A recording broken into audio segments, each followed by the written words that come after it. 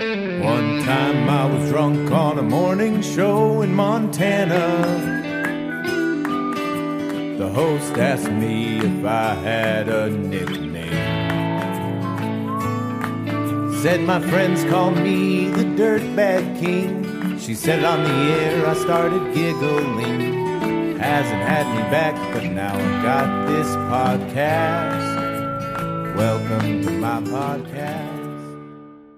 Hey, thanks so much for tuning in. My name's Charles Ellsworth, and you're listening to A Dirtbag's Guide to Life on the Road. If you're not familiar with me, that's all right. You're definitely not the only one. I'm a songwriter first, musician second, somewhere down the line filmmaker. Pretty much I just like to tell stories. Some people have called me a jack of all trades, master of none, and I'm definitely semi-professional at everything I do. Nothing single-handedly makes me a living, but it all adds up to getting by. Hey, thanks so much for listening to A Dirtbag's Guide to Life on the Road. This is your host, Charles Ellsworth. I figured after doing a handful of these episodes, I'd like to start doing kind of these intros to kind of tell you where we're at each week and where I'm at and exciting things about the show and, you know, possibly plug some sponsors someday if we can get them. The response to the show has been great, and I'm really, really grateful for all of you guys listening. If you have any suggestions of people that we should have on the show, please reach out. You can find me on Instagram, charles.smellsworth. Shoot me a DM, and yeah, would love to have any suggestions because while I've been doing this for a long time, I think and I know a lot of people that I'd like to interview. There's so many people outside of my personal wheelhouse that I'm just interested to get to know and hear about their stories and their journey. I'm really grateful that I was able to find the time this year to finally start the show and get this project together. I've been wanting to do it for a long time, and it's just great that I've actually finally just settled down and made it happen. If you like it and you want to keep it going, there's lots of ways you can support the show and me. And one of those ways is to go to patreon.com/Charles Ellsworth and just sign up to be a patron of mine for $1, $3, $5 a month, whatever it is you can afford. Nothing that's going to break the bank, but it just all kind of adds up to make sure that I can keep the lights on, you know, fix equipment. I just had a microphone break that I don't really have the money to replace, so Patreon money will hopefully go to fixing that. It all just adds up to make sure I've got a budget to keep going, keep on the road, and, you know, keep new projects like music videos, collaborations. I've got a lot of things planned out in the future, and Patreon helps with all of that. Another way you can support the show is just by buying some merchandise. You can go to charlesellsworth.bandcamp.com and see what I have for sale. I've got some really rad t-shirts, vinyl records, CDs, a lot of different things. Oh, these awesome scorpion hats that I'm sure you've seen me post on Instagram. All of that just really adds up to help me make a living. And since I'm not able to be on the road this year because of COVID, it all really goes a long way. Whether you think so or not, it makes a big difference in my life. So go check it out, see what I've got. There's a handful of ways you can support me without having to spend any money of your own. If you signed up on Apple Music, Spotify, whatever it is you listen to music on, all you got to do is stream my music. You can find which songs you like, add them to your playlist that you listen to regularly, save or like my albums so it does better in the algorithm. Just look for Charles Ellsworth and you'll find my stuff.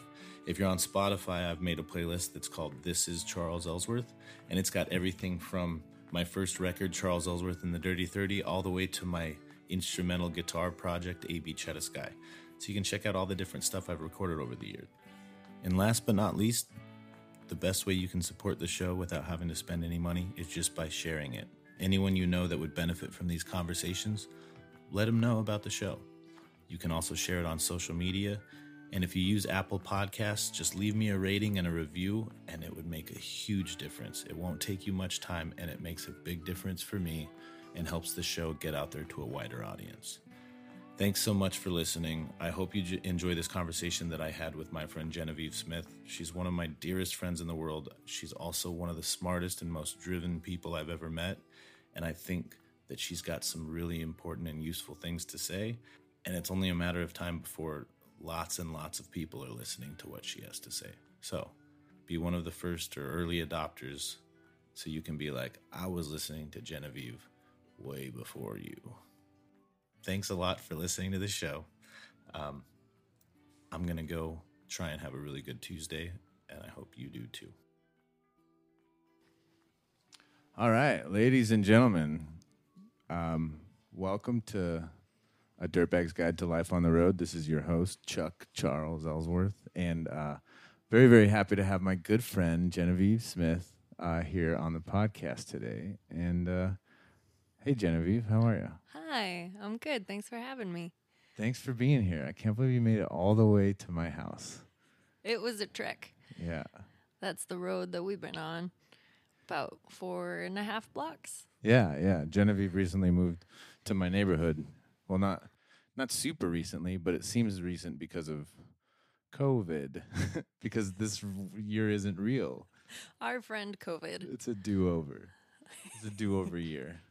But let's get it right in November, if you know what I mean. And I mean, let's get rid of the fascist fucker that's in the White House. Abolish everything. Abolish everything. Oh, I thought of something that we needed to abolish while we were upstate, but I forgot. But anyways, there's lots of things we need to abolish. But until I can remember that, I just want to say my friend Genevieve is, she's a musician. Tell us about yourself, Genevieve, because I think you could do a much better job than me. Thanks. I am a musician, and sometimes I forget that. But yeah, and I run a consulting firm where I do a lot of thinking about how things could be better. So I focus a lot on the so what of social impact. Like, it's so people have these great mission statements and great values statements, and we're all really good at rhetoric. Mm-hmm. We're all really good at talking about let's make the world a better place. So what I do is I work with people and organizations and activists and companies to say, okay, but what are you really doing to alleviate poverty? What are you really doing at all ends of your value chain in your business, whether it's your supply chain or how you're donating money or how you're running programs or how you're being in the world? How are you not only reducing harm, but doing things that work for everybody?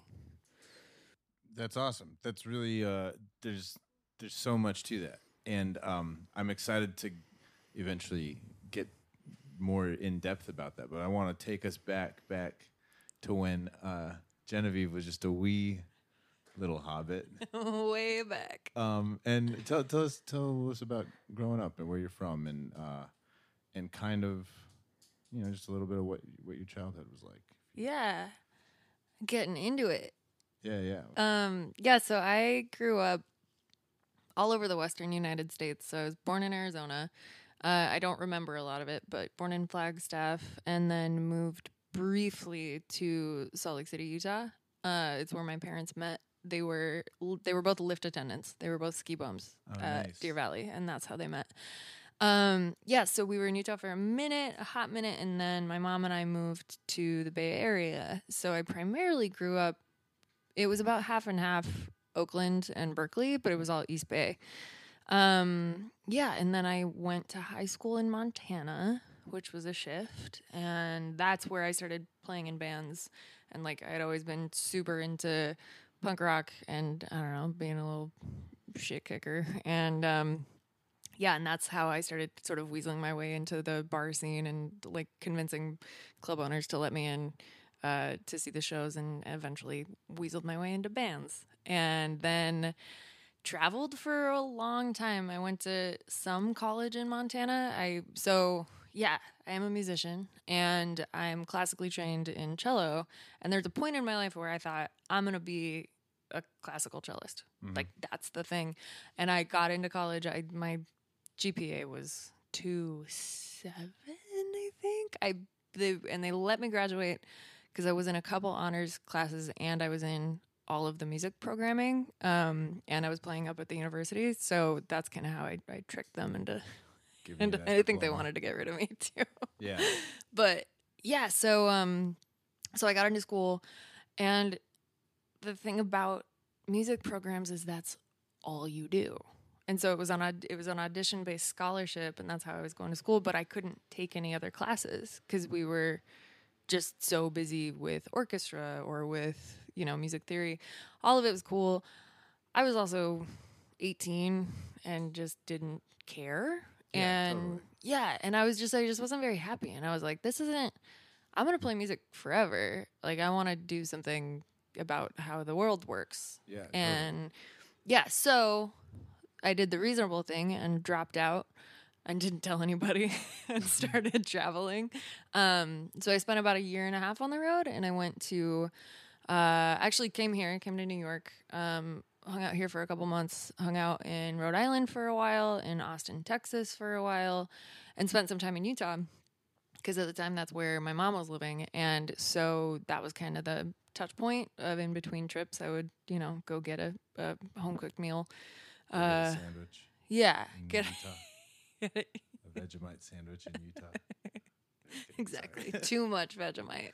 So much Vegemite in Utah. It's weird. You wouldn't expect it. People think that Utah's biggest problems are like the weird politics and some like environmental issues. It's really that there's just too much Vegemite. Just people just like being like, take this Vegemite sandwich, motherfucker. And I'm like, dude, I've had 6 already this afternoon. Sorry. Like, you can't build that out of Vegemite. What are you doing? No. Chile relleno burritos for me only in Salt Lake City. Anyways. So I would come back for Vegemite and then go back out on the road. And then at a certain point, I think like 1.5 years in, I was like, maybe I should be, I don't know, more useful, which I know you and I talk a lot about like what does useful even mean and like this productivity like Totally. ideology in capitalism. So that's the asterisk to that. But and so then I went back to school and decided I had been really interested in understanding why the 2008 financial crash happened. I don't know that, there's still so much, but most of it, we've got the basic concepts of garbage. And so I got really interested in like, well, how does economics work? And so I started studying economics, and I hadn't taken a math class in like almost 10 years. So I started from the bottom, and I was like in remedial math, and I was like, why on earth am I getting a math-based degree? What am I doing? But it was really, really fun, and I got so stoked on it, and it changed. I don't think I've ever said this out loud, but I think that changed a lot of the trajectory of my life. Was which part? The starting at the bottom, like the beginning of doing math again, or just like that time of like kind of falling in love with economics? Falling in love with economics, for sure. And it taught me how to work hard. Totally. Because all of a sudden I was at the bottom of the class.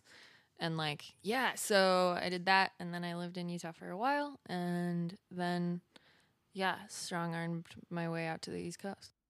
Cool. Yeah. Well, there's so much to get to, especially because of what you do now and how it ties into your punk rock roots, that I kind of want to take it back a little bit and talk about, what your introduction to punk rock was, what or like music, because like a lot of what I like to talk about with different artists or different people, and what the podcast is about is so much about like the idea of hitting the road, like what are you running to or from, and there's so much like similarity and also just like this like brazen bravery that it takes to just be like, fuck it, I'm just gonna do this thing.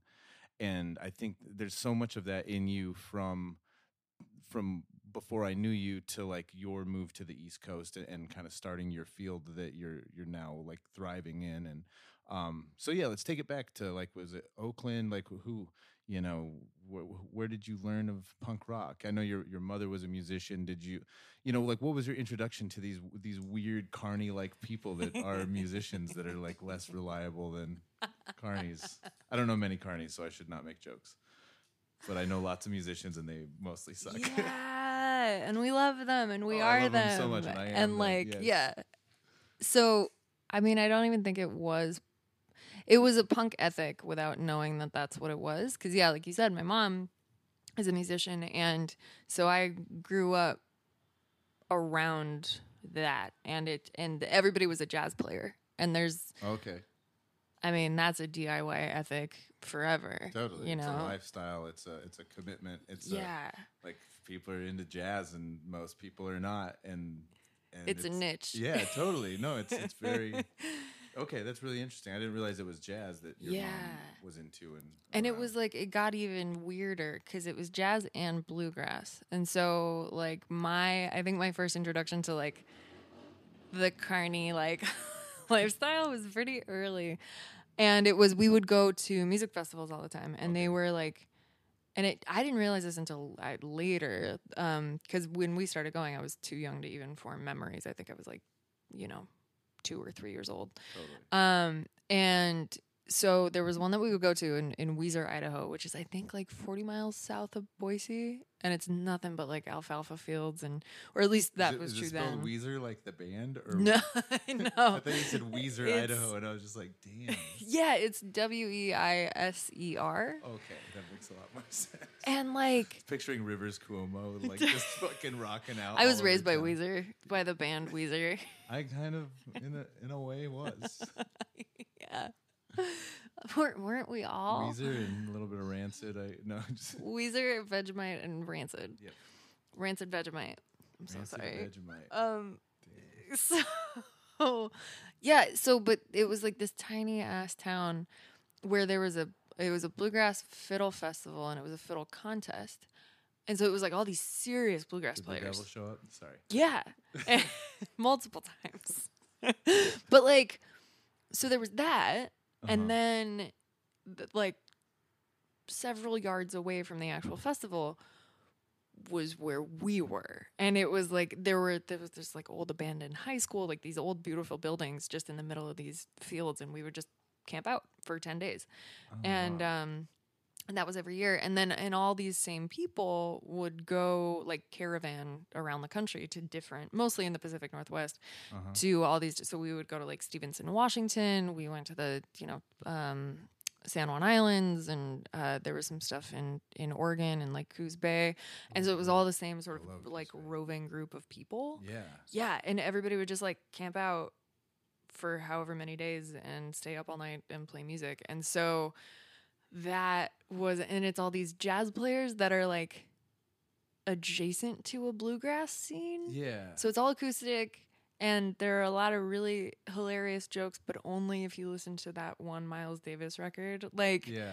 Right? Totally super niche, and like the Venn diagram is just like, yeah, but it's so beautiful, ever shrinking, and so weird, and it just gets like, and I think that's why I'm so obsessed with just meta shit. Totally, yeah. No, that makes a lot of sense. And where, like, at what ages? You said this started before you could really form memories until high school, or yeah, I went until I was, I think, 15 or 16. Oh wow. So this was like, and I wasn't close really with my extended family, and like it was just me and my mom, and so this was like our family reunion. Like this was quite literally, like people say it takes a village. This was the village. The village that raised you were a bunch of like, I want to say gypsy jazz is what it sounds like. That's exactly it. Oh, okay, yeah. cool. So like raised on like Django Reinhardt. Oh, and okay, yeah. Yeah. So, like, that was all Kevin of it. Schultz would dig those festivals. Yes. Classic. Yeah. Yeah. Classic Kevin.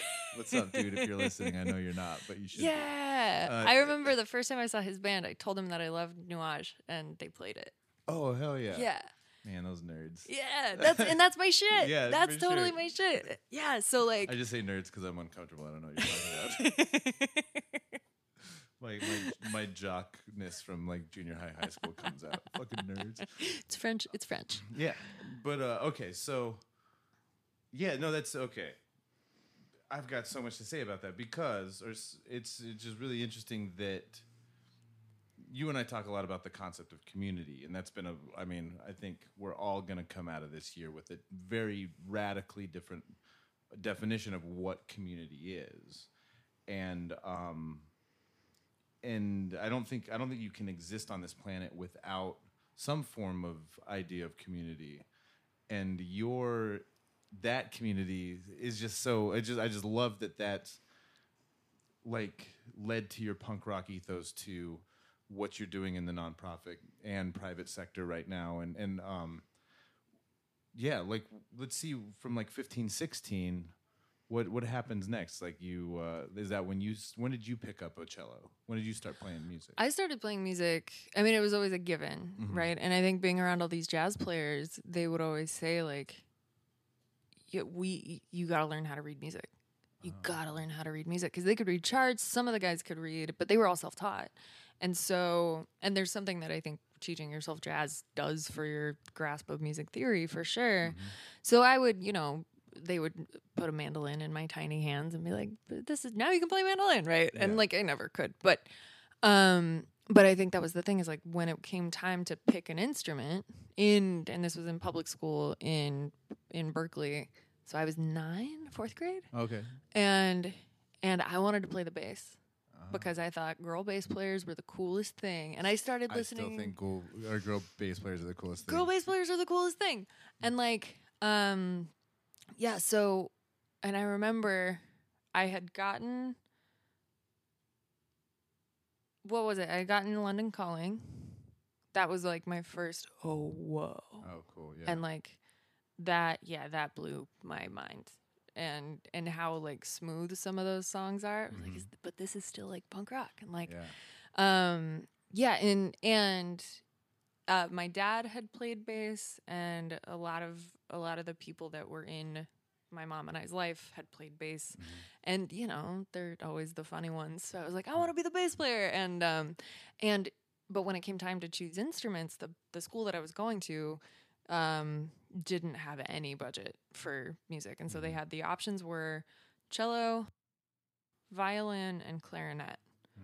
That was it, and they only had like 2 violins, a clarinet, and a cello, and so like 4 kids could be a part of it, and we all met. I think it was like 3 days a week before school, so at like 6:30, 7 a.m. because the teacher would just like come in and which speaks to like people's dedication, but also speaks to terrible infrastructure and funding. Totally. Which I couldn't have articulated then. But yeah, so I was like, all right, next year I'll play bass. Next year I'll play bass. And then that just every year I was like, all right, next year. And I never switched. And like, so cello was such a cool, like, because there were all these fiddle players, like in the spaces that I grew up in. But then to bring in that, like, no, but I'm really learning how this goes. And so, and since I had a musical family and like a musical background, practicing was such a natural thing. And my mom and I, my mom would teach me her songs, and it was just, I don't know that that the thought ever crossed my mind that I wouldn't play music. Yeah. Like, I don't think I ever thought about it. It was just a given. That's cool. That's, my family was like interesting, at least like before my parents got divorced and all of that train wreck happened, which we'll save for later podcasts. But that was like my grandma on my dad's side taught piano lessons, and like it was a musical family. We'd like have family gatherings. I don't remember because I haven't really spoken to that part of the family that much since before I was like 10 years old. But I remember like having like Christmas concerts like with the grandkids. That's what you did. Like we all just like it was like church choir, but like at my grandma's house. It was a very, very musical family, so it was kind of raised around that. And then, luckily, my mom was still really supportive of us continuing that after like we weren't really a part of that family anymore, and so that's cool. Yeah, I'm so grateful that music was something that I grew up around. Yeah. So I'm always trying to like get my nephews, like one of them got a guitar for Christmas, and I was like, cool. I'm gonna buy you a tuner. Call me up, FaceTime me, like let's figure stuff out. Yes. So But okay, so let's see. I wasn't super prepared for this interview, but you and I hang out and talk all the time. So I'm really interested in from picking up the cello, and then every year you just kind of kept with it, and at some point I imagine you just had to fall in love with it, because that's just like. Yeah. It's hard not to fall in love with something like that. Yeah. Especially just cello has such an amazing range, and I got good at it. And so, and that, like, I'm pretty competitive too. So I was getting first chair. I was being principal. I was getting solos, and I loved it. Yeah. And I found that I was actually really glad that I didn't switch to upright bass, because cello still gets melody lines, because cello has such a just broad range, and I think it's really cool to be able to like do the bass line and support, but also still do melody. Yeah. Yeah, definitely. That's I don't know why, but when I was in middle school, I started playing drums in band, and I wanted to play the cello, but the dude who taught orchestra thought I was a troublemaker, and he wouldn't let me join the orchestra. That doesn't surprise me at all. Which is like, I think bullshit. I mean, like, I don't know. Yeah. That is bullshit. Yeah, it is bullshit. And what's funny is I ran into him at one of my shows in my hometown last summer, and he was really nice. You know, it was like a great interchange. And I'm friends with both of his sons and whatnot. But it was funny because I remember in fourth grade hounding him like, I want to play cello, I want to play cello, I want to play cello, and he's like, no, like you can't. My God, because it was can you do that? Well, it was essentially he's just like, I've got 40 kids in the orchestra, which is way too many anyways, and I already know you're gonna like be loud and like rambunctious and whatever. Man. So, but then a couple years later, bugging him to teach me guitar, and he wouldn't teach me, and so I ended up having to. I found another teacher that ended up working, but damn, she's like, man, that's some withholding. Yeah, behavior. I mean, you know. It's maybe he can come on the podcast and you can ask him questions. Maybe there's some I mean, it's just like kind of a miracle that I ever picked up the guitar. Yeah. In the first place. When did you pick up the guitar? Oh, it was about 12. Yeah. Yeah. I rented the Led Zeppelin Song Remains the Same from my local video store that we used to have like this shortcut through the woods to get to the video store where you'd rent it, Fantasy Video. And I saw that. I never heard like much classic rock growing up. We were like a country house, or like if it was classic rock, it was like Toto or like REO Speedwagon because my mom was like young. She was like a young mom. Yeah. So it was like Chicago, stuff like that. You know. Like I remember I heard Bill Withers on the like Runaway Bride soundtrack, I think it was, because that was the type of stuff my mom would listen to, and just being like, this song fucking slaps. I didn't know what slaps meant at the time, but being like really into it, and then discovering like Bill Withers, the rest of his stuff later on, and being like, fuck yeah, I love that song. Yeah. Ain't No Sunshine was the one on there, of course, because But yeah, it's little gems like that. A lot of Dixie Chicks on our family drives. All right. Bob Seger. Still love Bob Seger. All right. Yeah. Anyway, sorry. This is you're not allowed to interview me. Oh, sorry. I got to interview you. So, okay. So from the Bay Area, so moving to Montana from the Bay Area at age 15, 16 or? That was age, I think, 13, 14. Okay. So like that was 13, 14, 15 were like my worst years. Weird time to be alive. Worst years. Yeah. What would it have been like moving? Oh, it was wild. It was wild. And I didn't want to. Like it was all... My mom, the person that she's married to now, they met... He's a bass player. And they met through playing music together at... I think they actually met at Weezer maybe. But at a Weezer show. Like eating Vegemite. And yeah, she decided that she wanted to move to Montana for him. And I was unhappy about it. I mean, I don't think there were any like knockdown, drag out, like there was never a temper tantrum, but I was like, okay, I'm already introverted. This is about to be very strange. Totally. Like, yeah, and I didn't want to go. Like I loved Oakland. I loved, like, my best friend was my neighbor. And it's just a cool place. And like Montana, demographically, is a very different place. Oh, yeah. And so it was definitely a weird culture shock, and it took a minute. And I don't know, like looking back, I don't know if I can really separate the like angst that came with moving from the angst of being 13. Totally. Because it's just a really weird ass time to be alive. For sure. It's such a difficult time. I don't wish it on anyone. And everyone goes through it, you know? And everyone goes through it, yeah. So, like, yeah, and I grew to love Montana. And you moved to Missoula? Yeah. Okay. Yeah. So at least, like... It was like the Berkeley of Montana. Yeah, you know, which... I mean, like, I love Missoula now, but I mean, as a 13-year-old... I don't know. Actually, it probably would have had more going on than the town I grew up in, but For sure. compared to Because it's a Oakland, college town. totally. But yeah, compared to Oakland, Oakland, like, it's a whole different. yeah, and my mom had worked on, because she, by trade, she's a chemist. So she worked at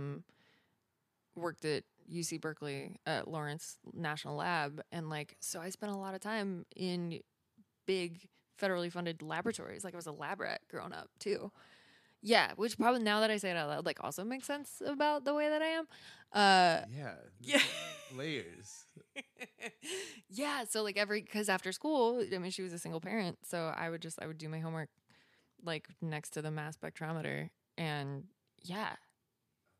Yeah, I also went to science fairs and stuff. Like I won some pretty big prizes. Okay, tell me about your award-winning science projects, because the worst grade I ever got up until about like high school was a science fair project. Yeah. Yeah. I loved it. And I think it felt like it came kind of like music too. It just came so naturally except around it all the time. But yeah, I don't remember how old I was. But I did a project on, and like I think it was really simple. I think it was like what happens to sediment as it moves, like when you're in the middle of the river, and then because Missoula has a river that that runs through it. Yeah. I just got the weekend fly fishing, so yes, I will take it.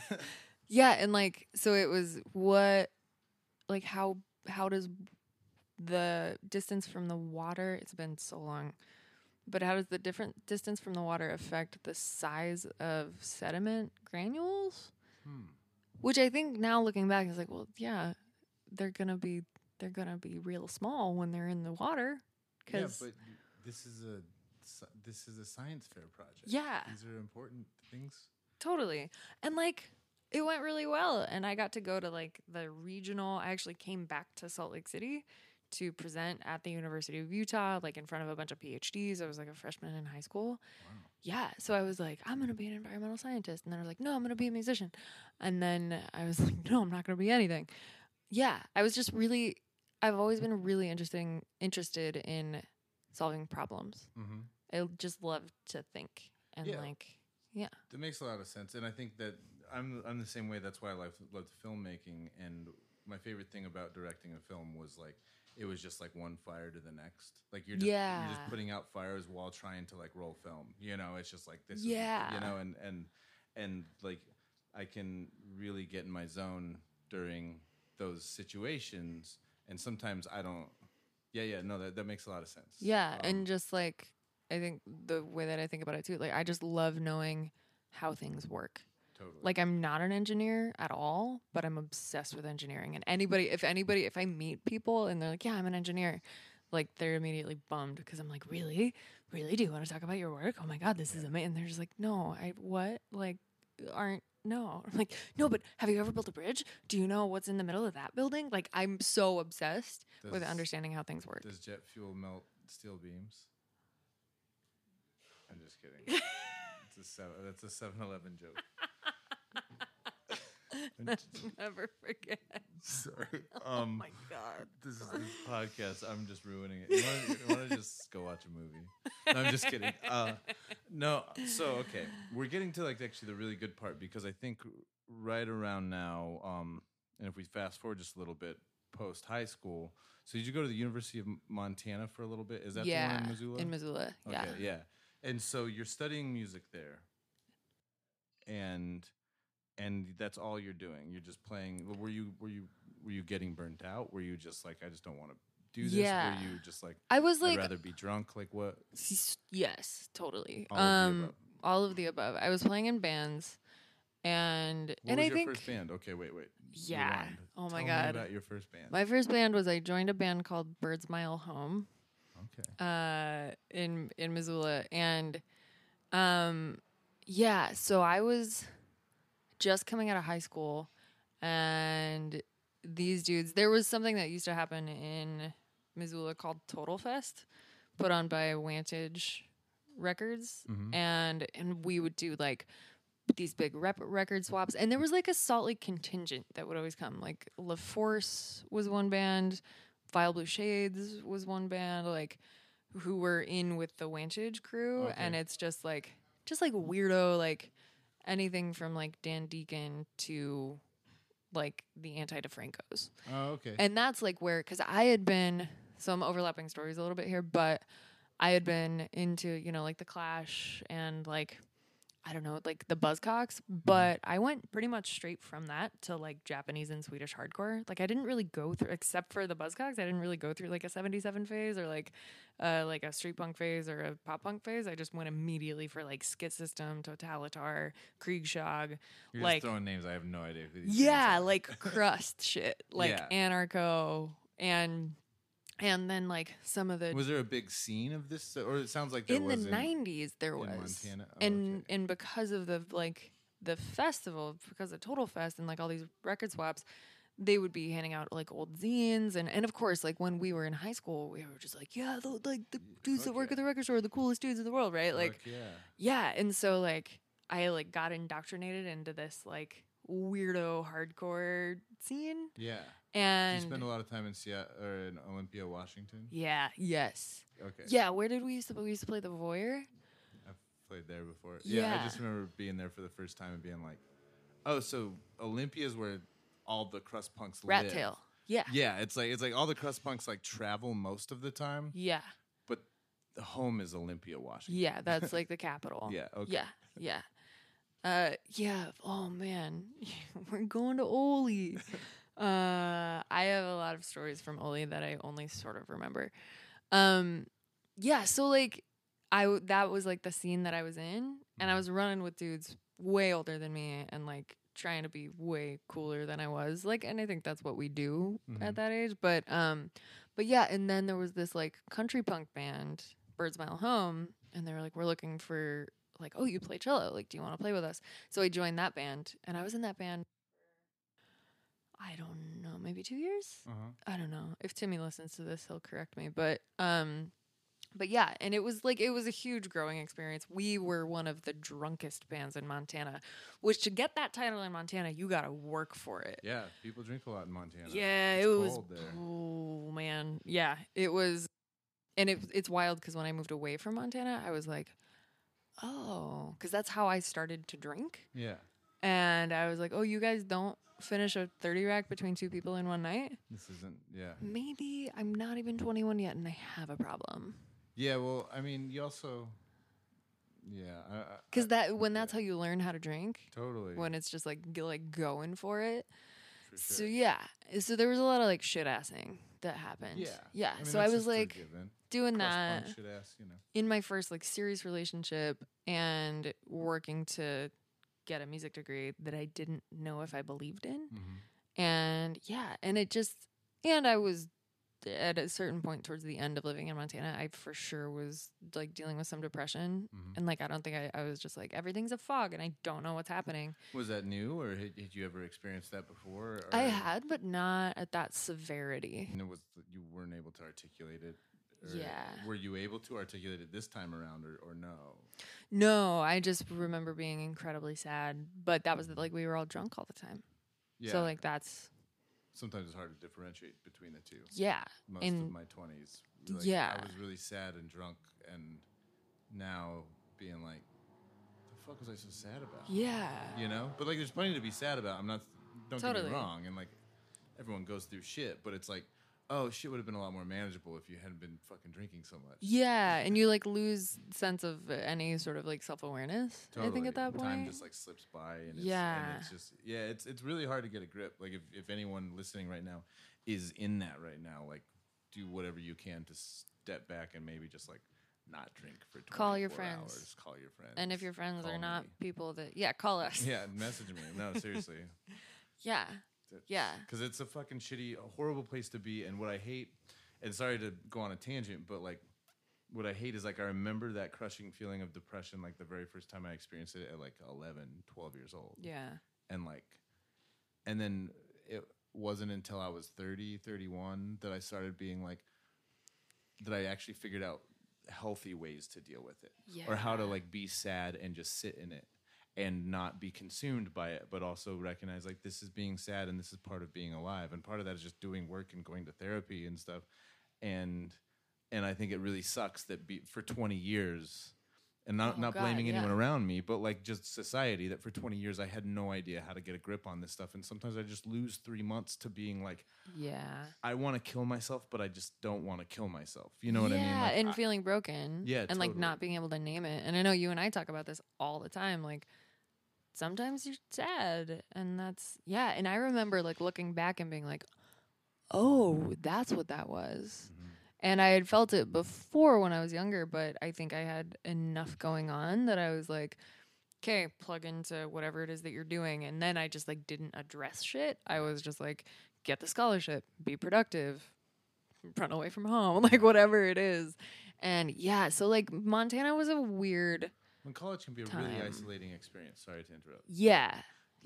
While you're also around all these people partying and playing shows, or like, for me, college was like partying, figuring out for the first time, like, oh, I don't feel like I fit in.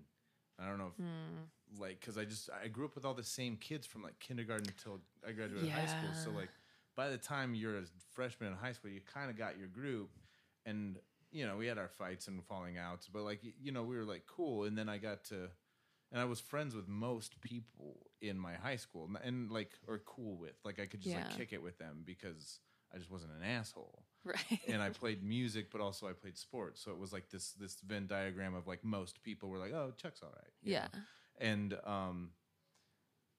And then I got to college and being like, okay, well, I'm partying, I'm doing the college thing, but like I don't think anybody sees me at all. I didn't know how to say that at the time, but I just remember floundering for a few years and just being like, I guess I'll just keep going to school because that's what I'm supposed to do, and just keep getting into debt. But like nothing seems to mean anything except for like the few times a year I could get up in the mountains. Yeah. And like, I don't know, for me, because you and I think had some similarities growing up, but some opposite situations too. Like I moved around so much that.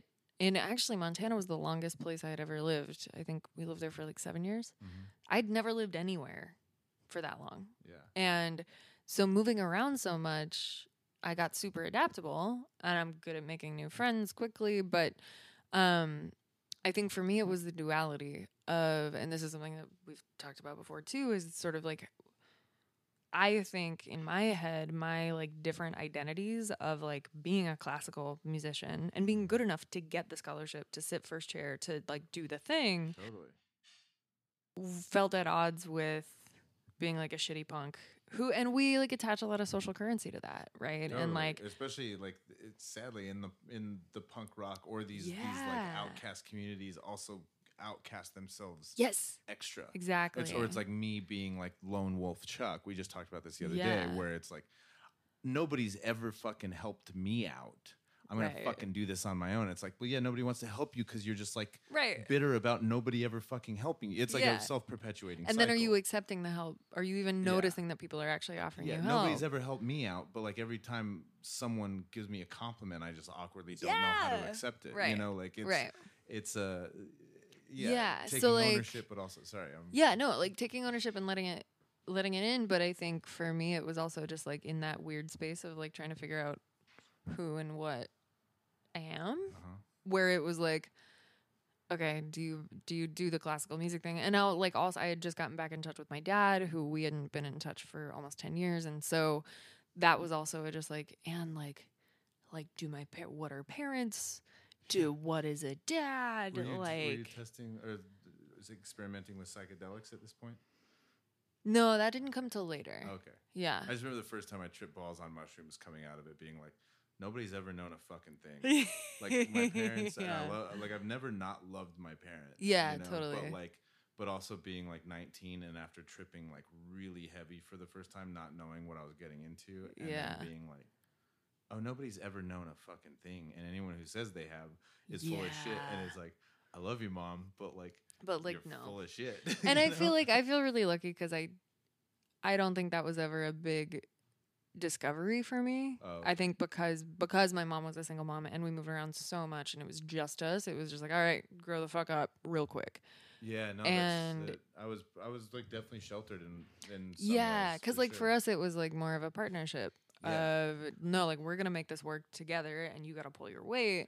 Whereas like, and I think like when I got back in touch with my dad, we just like hadn't had a relationship, Yeah. and so it was just like, who is this person, and who am I, and does this person love me, and do I love me, like all this weird shit, while also looking at my peers and feeling in my peers that was the other duality thing. Like, I was in school with people who were my age. But my friend group was dudes that were 10 years older than me, and we were playing all the bars and house shows and like getting fucked up.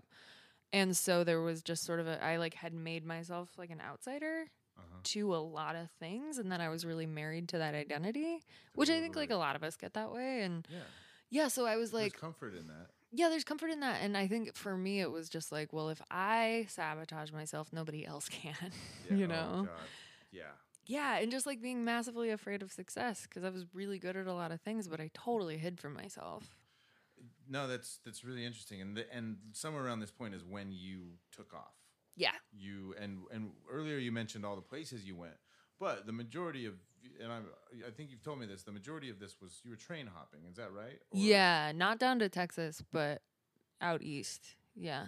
Okay, so this is something I've always wanted to dig deeper in with you about. But like, what's it like the first time you hop on a fucking train? You just like. I mean, I think the biggest thing is just, I mean, so much of it is so slow. Like, it's so much waiting. It's so much waiting. And yeah, and people like used to ask me like, well, how did you make that decision? And I was like, you ask me that as if it were a calculated decision. Like, it was just like, I'm also 20 and drinking all the time, or 19, whatever. And I feel, and you're in that feeling of like you have nothing to lose, and it's just like, nope, this is it. Yeah. And like, so really, like of what I remember, it was like moving through, and even just thinking about it now, like I was alone for most of it. Oh, you hop trains for most of it alone? Mm-hmm. Yeah, I know. Genevieve, I want to go back in time and just like hug like 20-year-old Genevieve and just be like, you crazy son yeah, like, and I never got into too much trouble. I got very close. Yeah. And I like escaped a lot of gnarly situations, but yeah, like, and you know, you would meet people along the way, and like I spent some time in Chicago, and yeah, and then I came out here and stayed mostly in Greenpoint with some friends, and yeah, and it's a wild time, and that was a lot of it too. Like, one of the big things and I think this is important, is it was wild, and I was like in my feelings about, you know, I don't have anything to lose. I had so much to lose, and I think that's what really drove me to like, oh fuck, I'm putting myself in really dangerous situations and in like kind of squalor out of choice. Like, it's a fundamental privilege to be able to do that. And that really opened my eyes to like, hey, you're not homeless. Yeah. You're not actually experiencing homelessness. You have a support network, and you've just told them all to fuck off. And that really, I don't think that landed until like way later. Yeah. But that's when I was like, oh no, you use your privilege for good. Like, I'm glad that I did it. It was incredible, and I met so many amazing people. I learned so much, and it put so much into perspective that otherwise I would not have had. But I think every time I talk about it, I do get a little bit like, it's not shame. Yeah. But it's a little bit of like, yeah, and this comes with a huge caveat of nobody forced me to do that. And it was incredible, and it shaped me in a lot of ways, but it was also like, oh, dude, okay, you gotta pull your weight in the world now, you know? Totally. Well, I mean, and I think that there's like, I honestly think there's just so much value in the experience and the ability to tell everyone to fuck off or to get up and leave, and you know, because you don't value it until you realize that that's what you've done. I also think that there's a lot of value in, it's the hero's journey. It's like you've gotta go into the cave. You gotta do the thing, and you gotta realize how much of a jackass you were. Yeah. Like that's part of it. Like yeah. I mean, it's I don't ever think like I've ever been like a bad person, a fundamentally shitty person. But I've been a shitty human being, and I've done shitty things, and I've done like immature things, and things that I think it's really valuable to, especially like kind of start like as you start doing the simple math of like what's valuable to you, or just trying to define like, okay, I'm moving into like the next part of life. Yeah. Like trying to look back on those shittier times, or the shittiest version of you with like as much compassion as you possibly can. Yes, honor yourself. Yeah, because it's like, because there was some real shit that you were going through that made you decide to be like, fuck it, I'm gonna hop on a train. Yeah, like for sure. That's not just like for sure a thing you just fucking do because you're like, I'm gonna have a weekend. Yeah, totally. Yeah, no, and I appreciate that. And I do think at that point in time, I was like, this is my new life. Like, this is where I live. Mm-hmm. This is who I am.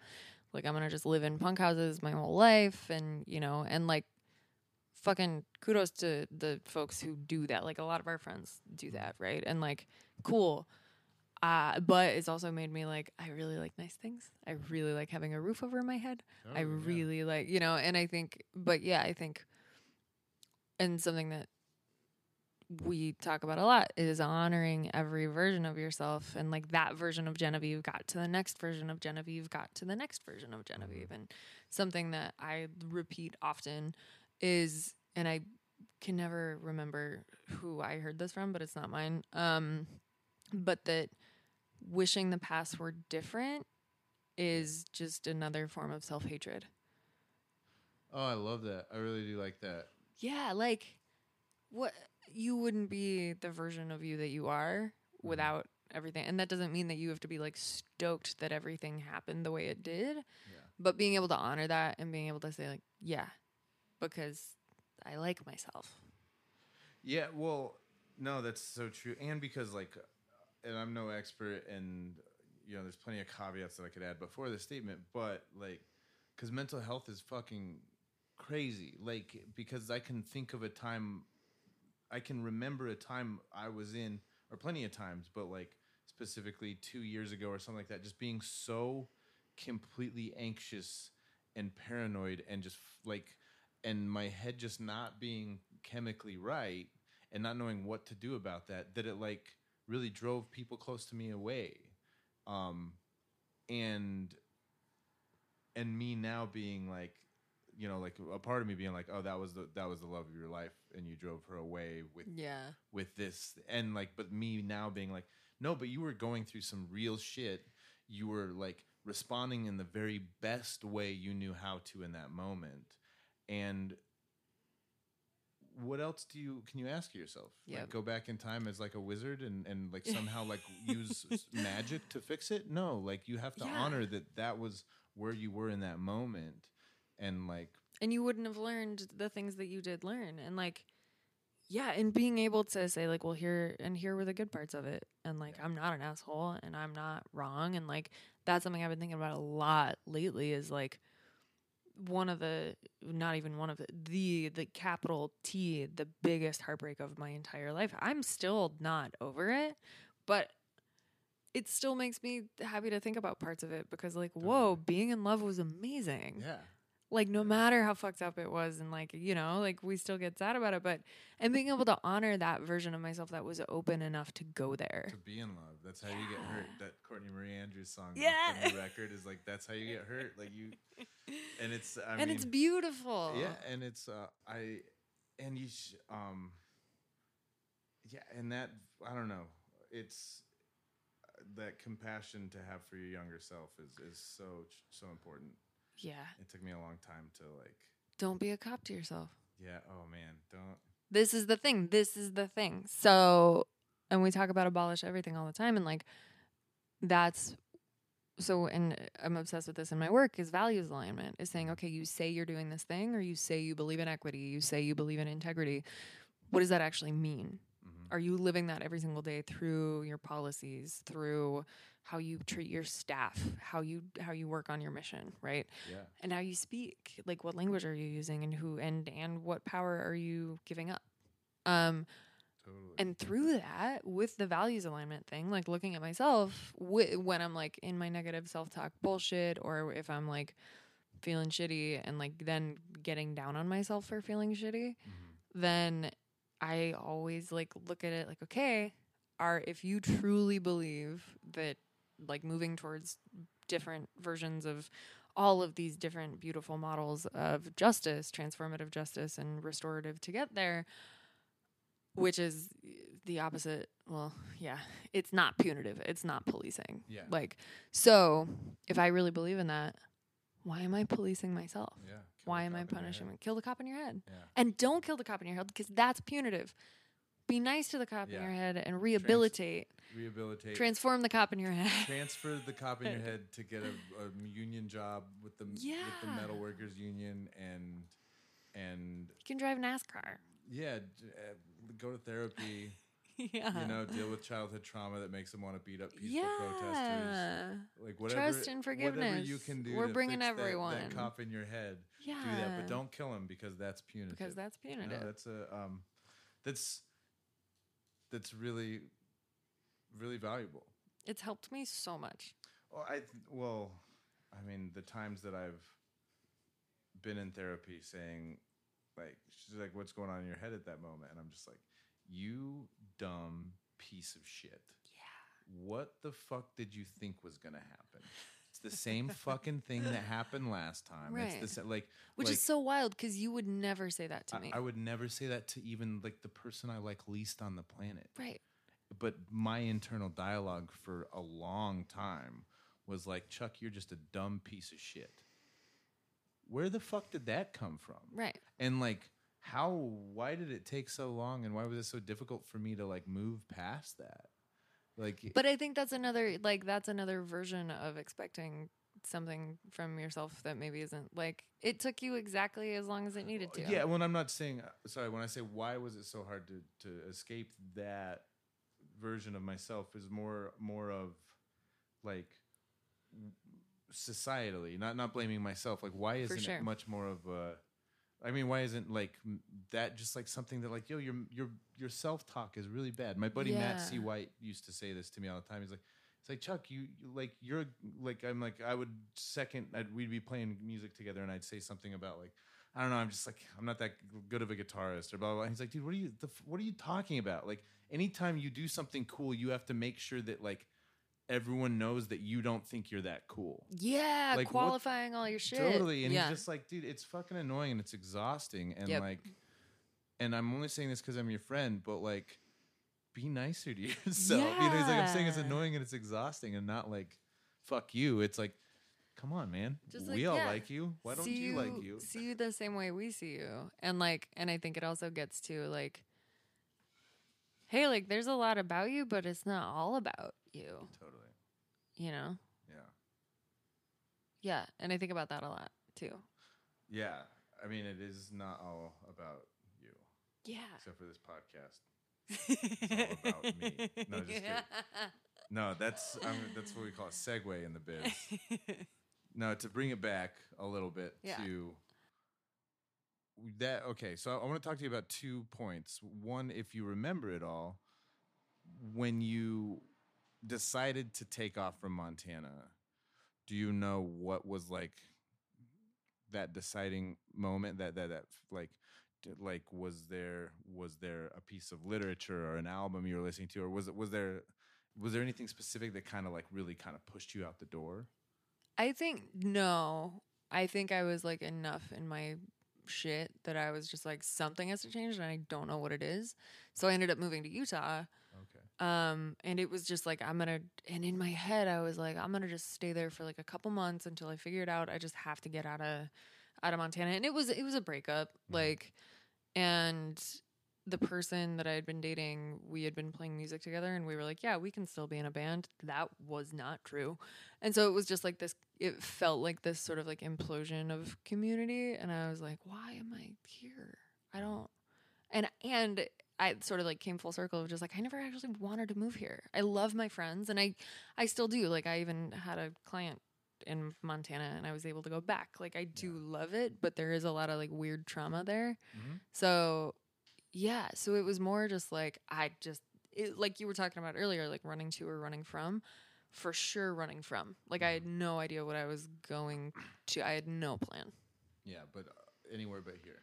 Anywhere but here. Yeah, exactly. For sure. And that's was that your first time on the East Coast after these travels kind of started when you went to New York and Yeah, Chicago? it was my first time. It wasn't my first time in the Midwest, but it was my first time. Yeah, New York and Rhode Island. That was the first time I came out here. Did you make it as far as Boston on that trip? Do you remember? No, I didn't. So because I asked because you and I met in Salt Lake City, and that would have been after all of the shit assing. After all this shit, I think I had mostly. just graduated from school. I think I had just gotten my degree in economics when we met. No, you were at the U. I was getting my degree. Yeah, you were like we had kind of briefly met like a little bit before, like when you played on the Salt Lake City record. Oh yeah. We like briefly met in the studio, but and we I didn't was really in know school. each other super well. Totally. Yeah, you were in school, and then this was summer 2014, 2013.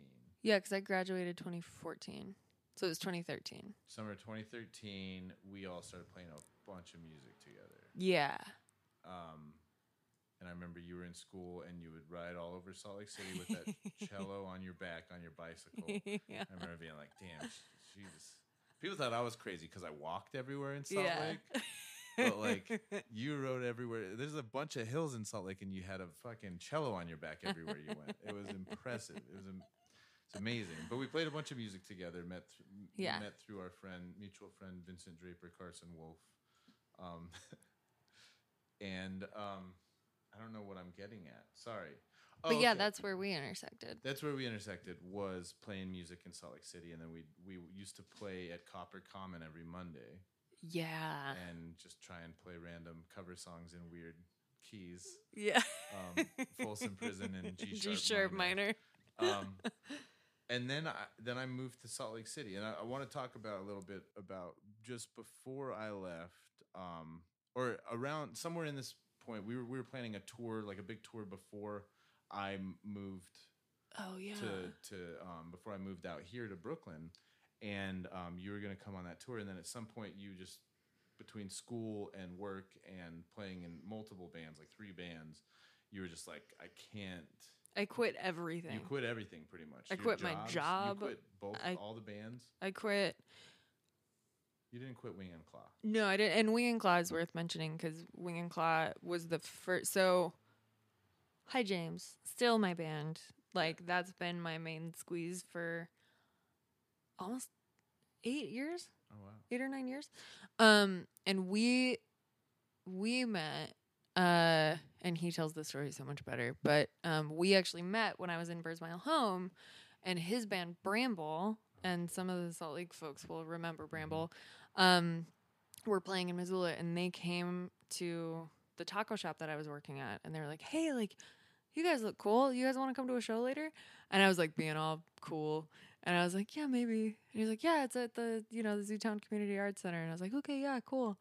We were playing that show, and like I didn't even realize it, and then we ran into each other, and on that tour we had a lot of the same routing, and so we like ran into each other in Portland, in Ole, and I think in Seattle, and like we ran into each other at Folklife, and then like a year and a half later, or 2 years later, I landed in Salt Lake City, and I started playing with some folks. Our friend Eric Rich, who would do the piano bike, like some of the Boing Kids, and.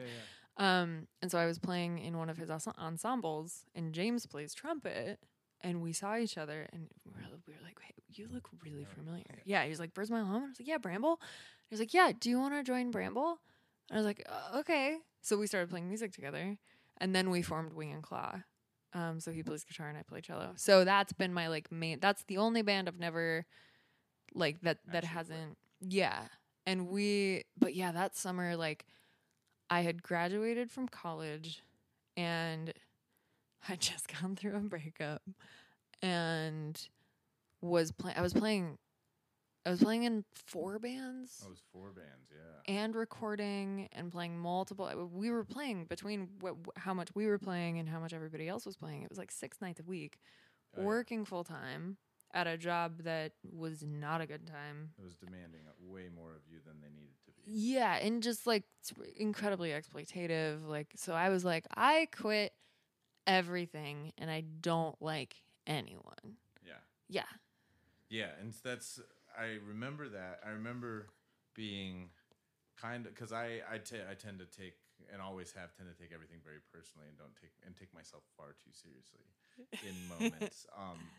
And I'm getting much better about it. But I remember taking that really personally when you quit the band and you canceled the tour. And we had everything. like a breakup conversation. Well, and I remember us sitting down and having a conversation. This is like one of like a few examples of my like early or my 20s where vulnerability took place, where there was a conversation of like hey, this is me, I'm standing my ground, this is you, like it was a I don't know, I just remember noting that as like this is a really important conversation to have, you know, like and I don't know what I'm trying to get at other than I don't know what how do you feel about that conversation? I think that was like, whether we know it or not, that was like the foundation of our friendship. Oh, for sure. Was that conversation, was us being like, okay, feelings are hurt, people are upset right now, like, yeah, let's talk this out. Totally. And I remember leaving that coffee date being like, okay, cool. Yeah. You know, fuck yeah. Yeah, totally. You know? And it's funny because later on, you know, I go through like a mental breakdown and all this shit, and I'm reading like all random stuff and read Brene Brown, and she talks about vulnerability and armor and all this stuff, and it's just like it's just like a fun time for me to think back on that conversation.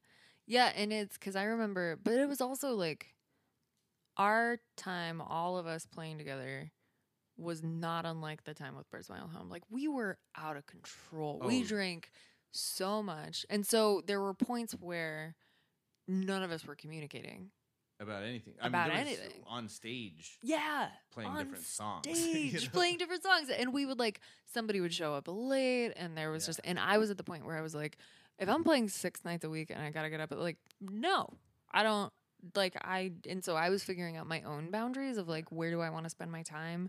And do I feel respected? And and I think there's also a lot that goes with like navigating being the only woman in a group and like navigating that whole space, like especially among like best friends and just like, so yeah, it was partially overwhelm and partially just like, this isn't fun anymore. Yeah. And it feels destructive. And so I was like, there's no way that we can survive 3 weeks on the road together.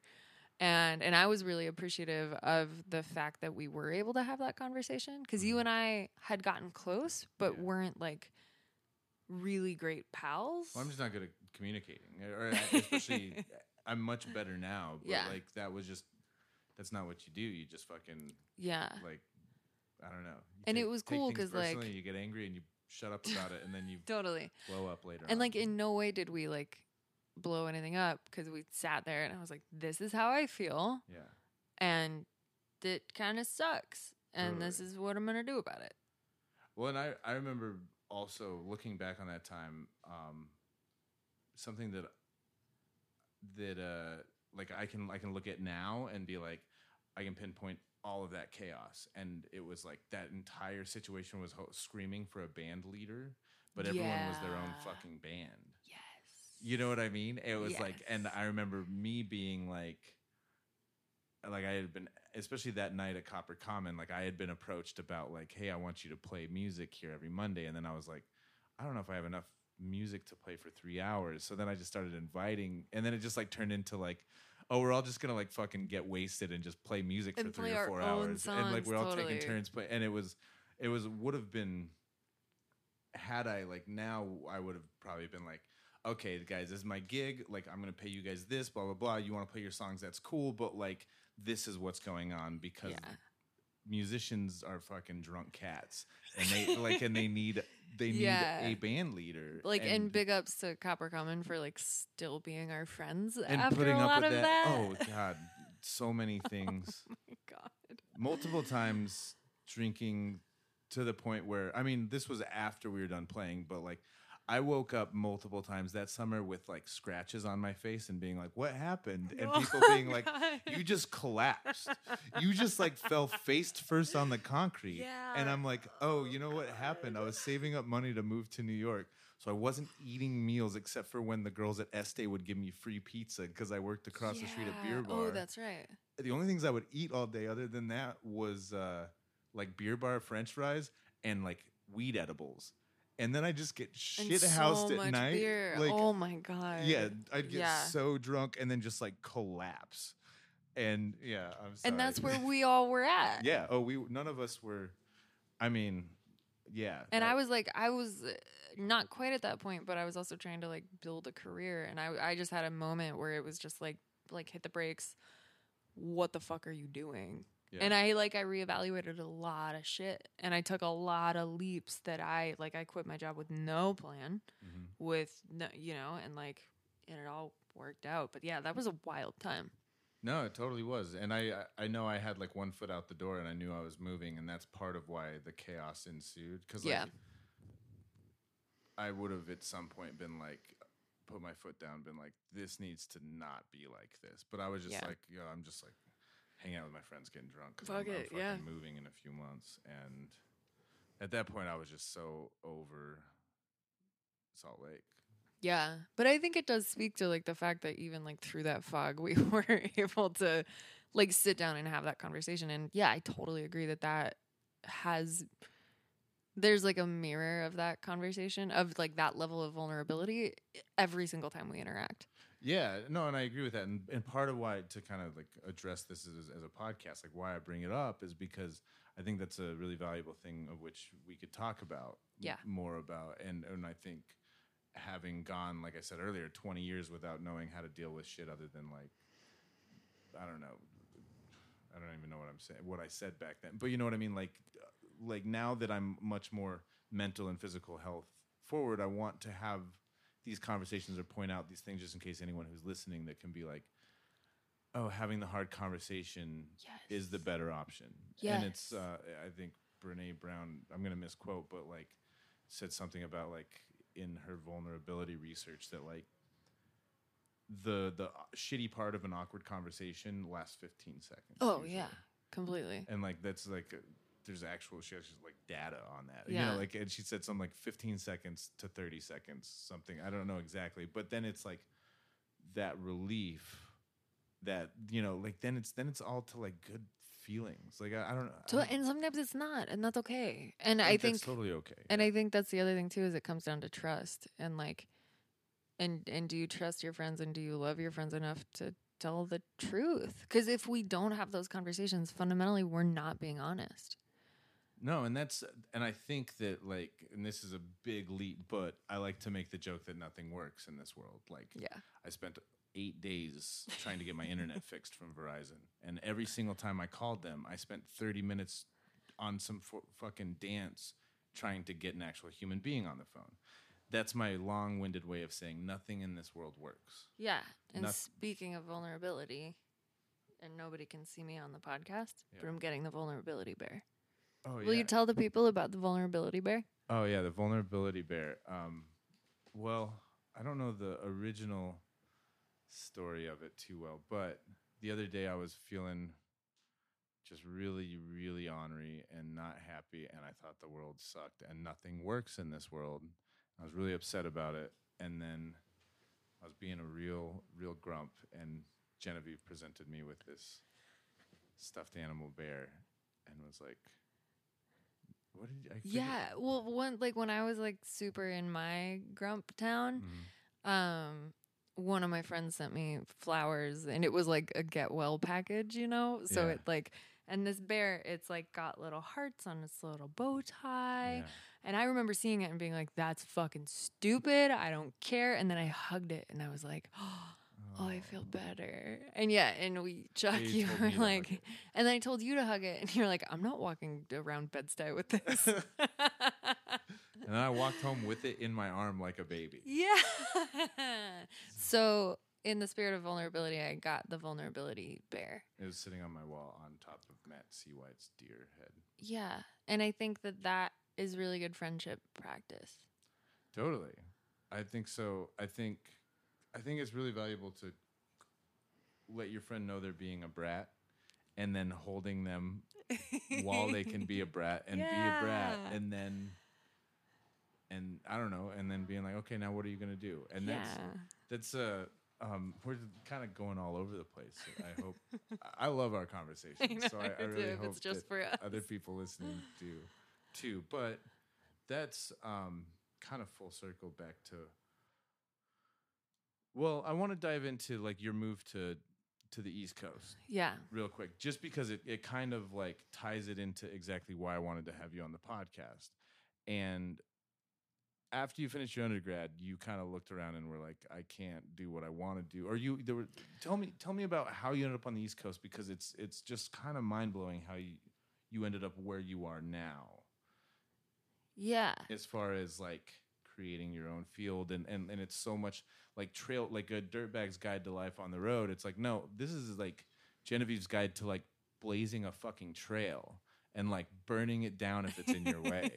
And and not through punitive justice. Yeah, but like, totally. I want to talk about that because it's really impressive and I think it's really valuable. Thank you. Yeah, so I graduated 2014, and after I quit everything I had ever done, I started working for a market research startup, and I was like, and it was a lot of data-driven decision making. Like one of my old econ professors had started the company. Mm-hmm. So I was employee number 1, and we scaled up to 30 employees, like including interns. That's how many people were on staff.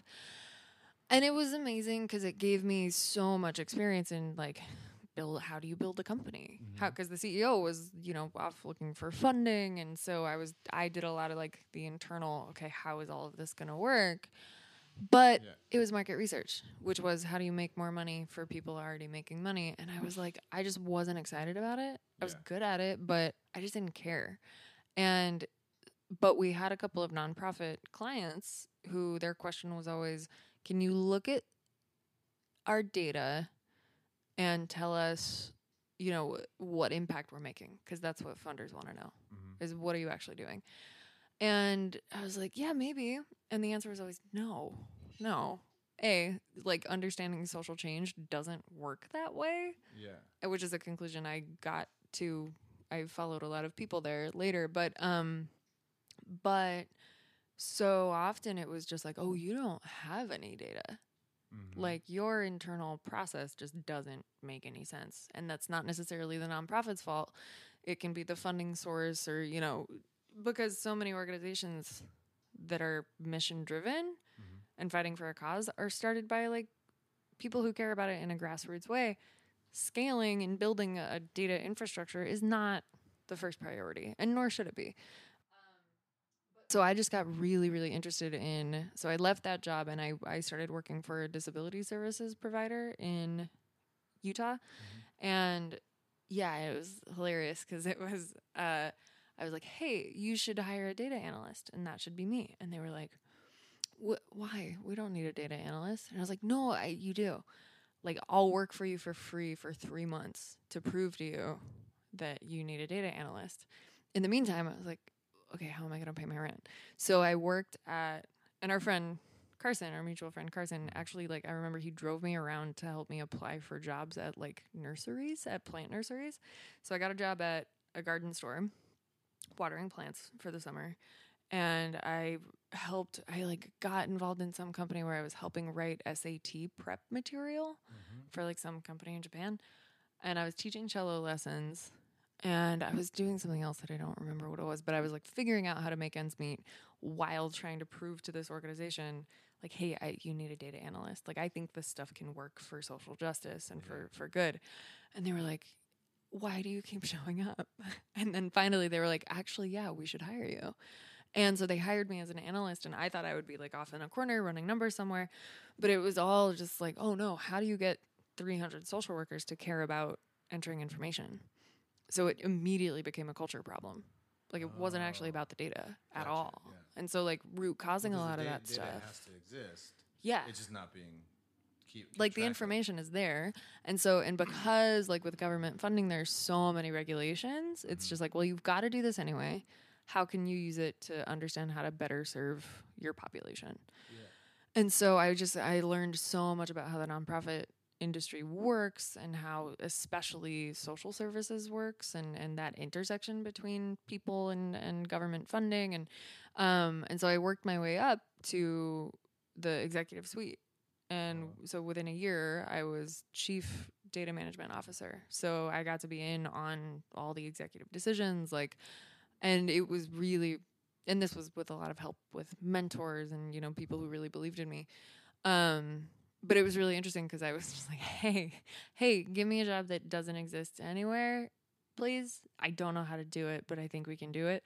And then worked my way up into that. So that was a really, really cool experience and really helped me understand how do you humanize and democratize data? Because like, kind of like how when people are just like, oh, well, I'm not a math person. Yeah. Like, okay, but that's like math anxiety. Like we're surrounded by information and we all make decisions based on it. Yeah. But we've convinced ourselves that it like belongs to some different class of people. Yeah. Well, and also sometimes like the I'm not a math person thing is just like a way for someone to like wave away. It's like, I don't get it. And it's like, yeah, but it doesn't make it not true. Like the math. Yeah. The math is objective. Yeah. And I think like, at least in my experience and like with the people that I work with, a lot of it is insecurity. Yeah. Like a lot of it is like, no, but like I'm a creative person or I'm a soft person. Like I care about programming or I care about like what happens with clients. Mm-hmm. So that isn't my wheelhouse. And therefore I don't get to make a decision about it. And so a lot of what I care about is like, no, you deserve a seat at the table. So how do you access the skills that will better serve you as a decision maker in whatever field you're in? Totally. So I was doing that and it was amazing. And they gave me so much leeway and so much runway to like, yeah, you're doing all of it. So just keep going. So I was just essentially running until apprehended and like built a whole new performance management thing. Like it built their first theory of change. This was a 50-year-old organization. And a theory of change is like, how does change happen? Mm-hmm. And so it was really, really fun because I learned so much. And then in the middle, well, not in the middle, at the end of that, I went to a conference in Boston called, it was the social entrepreneurship conference at Harvard. And because I was starting to get to the point where I was like, I'm lonely. Yeah. I love what I do, but I don't know anybody else who's doing what I do. Yeah. I don't think I made it up. Like that would be crazy. And then when I went, I was going to all these different conferences and it was amazing to see people working with data for social good. Not necessarily what I was doing, but at least they were thinking about it. Yeah. And I was like, oh my God, these are my people. And that's when it was like, I think this can be a real career. Like I think we're going from fucking around to finding out. Like, I think it's happening. Totally.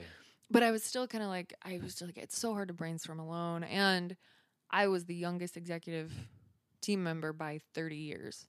Oh, wow. So there was a lot of posturing. There was a lot of just like patting on the head, you know?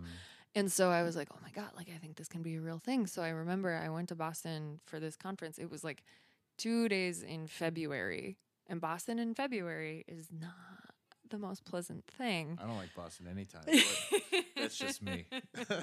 So I'd never been there.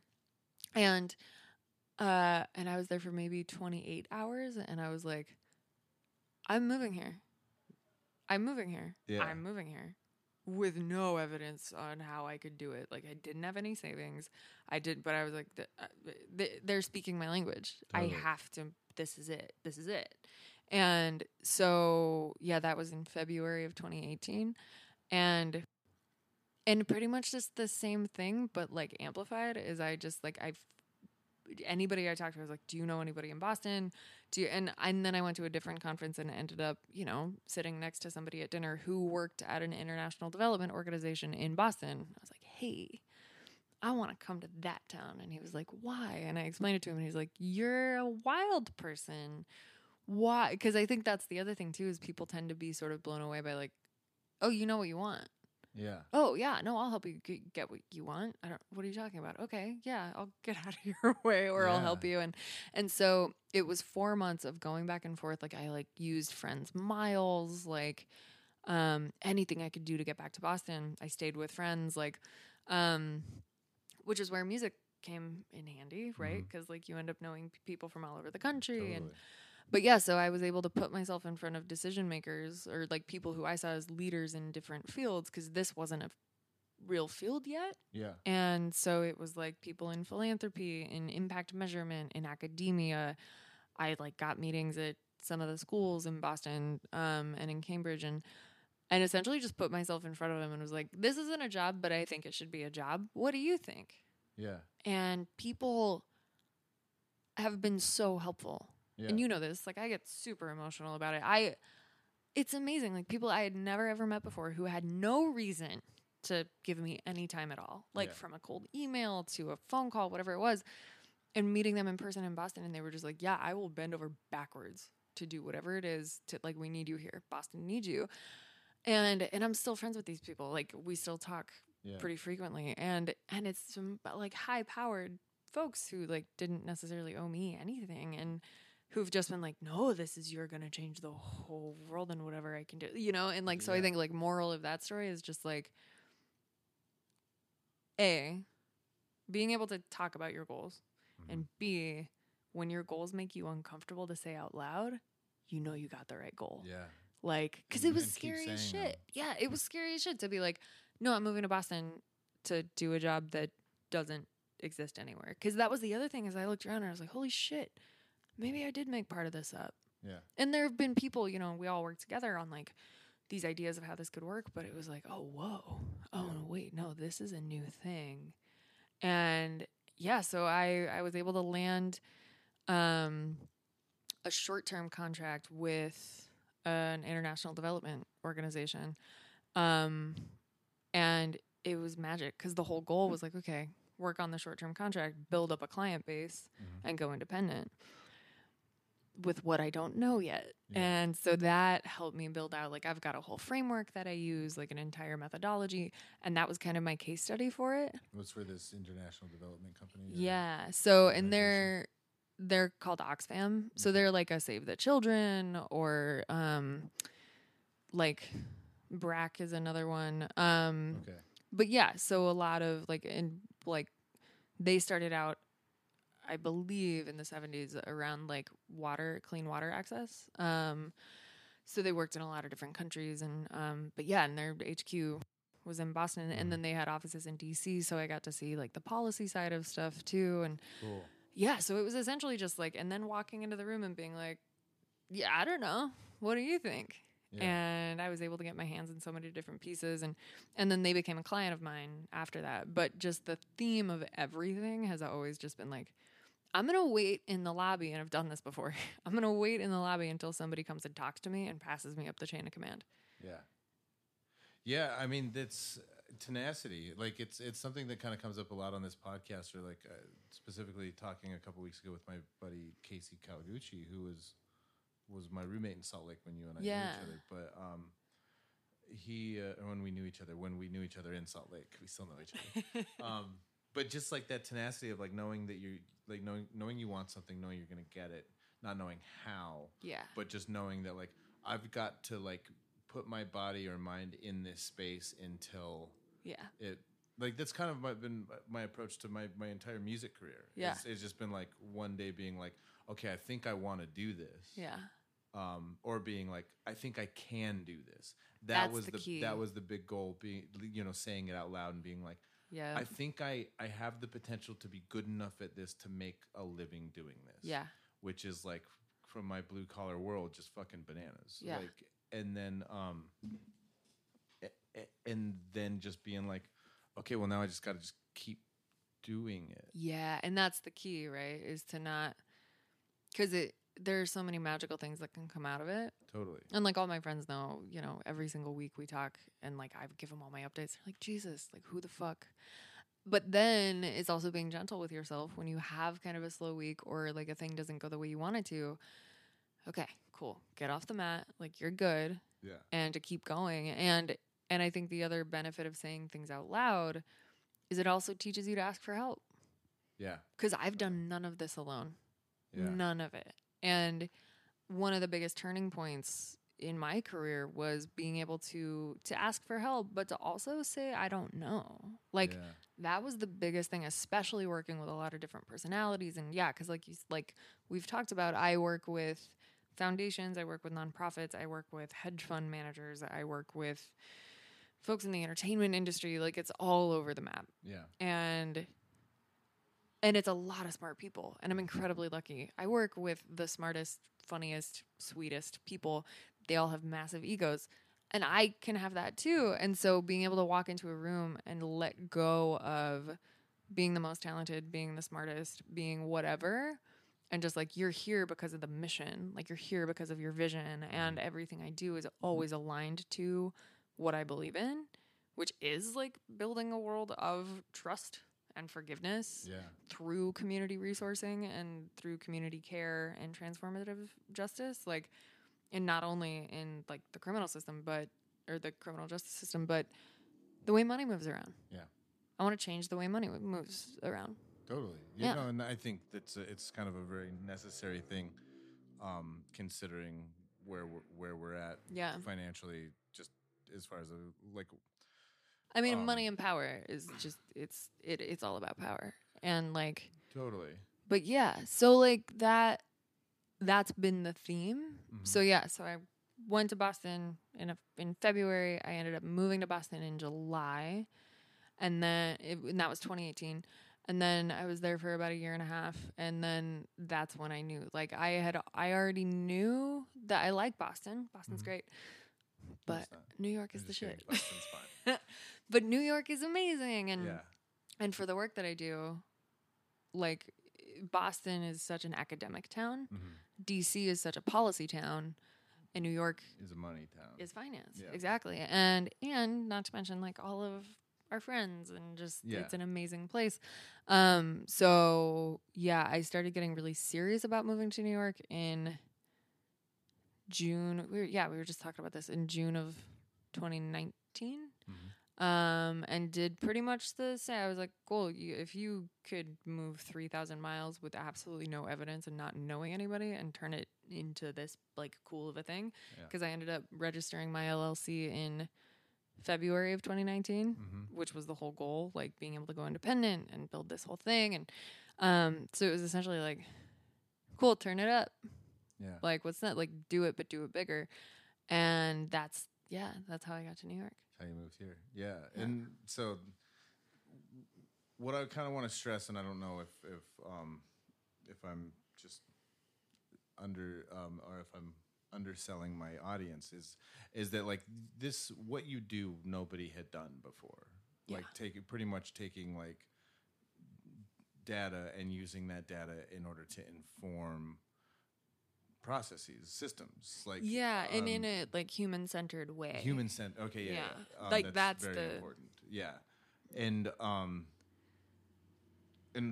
to me, okay. So right now, what I'm gonna try and articulate this, and something that's happened since like the protests for George Floyd and the movement that's happened this whole summer is me being just like blown away by just different ideas and things that I'd never heard before or heard whispers of in like the punk community or the feminist community or like whatever intersectionality, like these whispers of things that I had heard, and now kind of like hearing them presented to me at talks or protests as like, oh, this is the future that we could have. And then also like posting things on the internet and having people from back home or whoever kind of like rolling their eyes at me or saying like, oh yeah, abolish the police, and then what? So then we got private security, like Blackwater all over the town and stuff like that. And or just being like, or saying like, why change it? This is how it's always been and it's fine. Yeah. And I mean, while that's very like inherently an awful thing to just hear any human being say because progress, but it's like, I love that I've heard multiple times at these, it's like, or at protests, and a big theme that I feel like I hear is like, just because you all can't imagine a better world, don't say that it's impossible. Yes. Just because you can't imagine, like, just because the field that you think should exist doesn't mean you can't fucking create it. Yep. And like, just because a community-based, like, or a people-forward economy, just because that doesn't exist, because capitalism is what we have to deal with, doesn't mean that like quit selling ourselves so fucking short. Yes. Like imagination, like we got to the fucking It's moon science in the fiction. 60s. Yeah. Like how the fuck can we not have a people-based economy where like houseless people are taken care of when most of Manhattan apartments sit empty?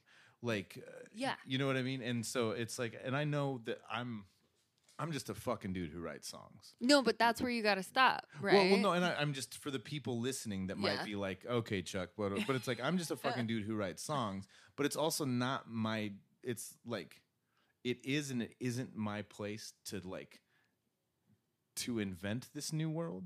It's just a part of like, it just like, it's my place to be there for it and to like kind of like do what I can to be a conduit I would say for it. It's no one's job to invent it because we're co-inventing it. Because we need to build it. And that's what community, that brings me back to community. Because no one person is going to do it, right? And this, I think this is also like, as we're seeing all of this like demonumenting, which is amazing. Like pull it all down, pull out the statues of everybody down. Most American history. Yeah.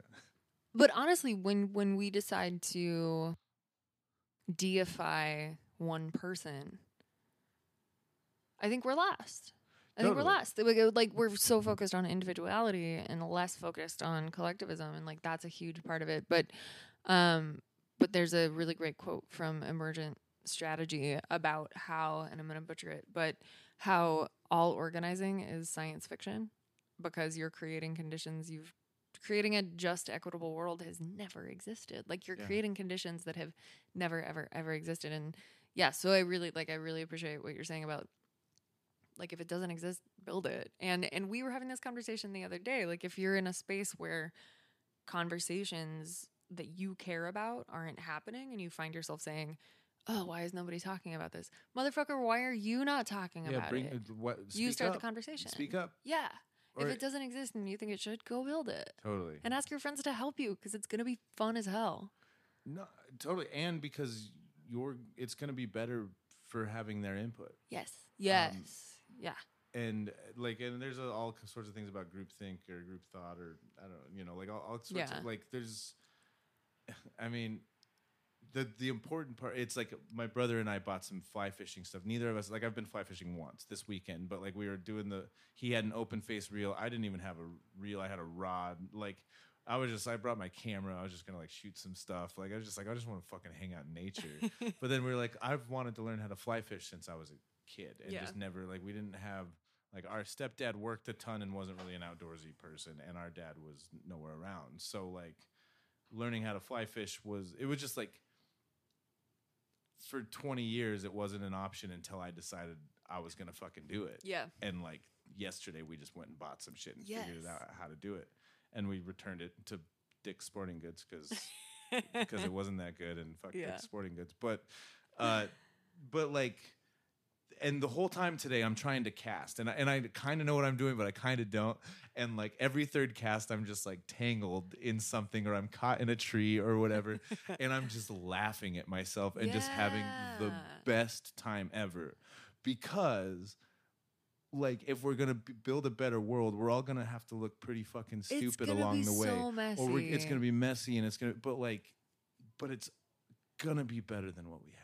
And that's what's so beautiful about it. And being able to have, like what we were talking about earlier, having hard conversations. Like this also means holding each other accountable. Totally. And it means having honest conversations with your friends and the people that you care about and the people who aren't your friends. And like, and that's how we learn. Like learning in public is gross and we say the wrong thing all the time.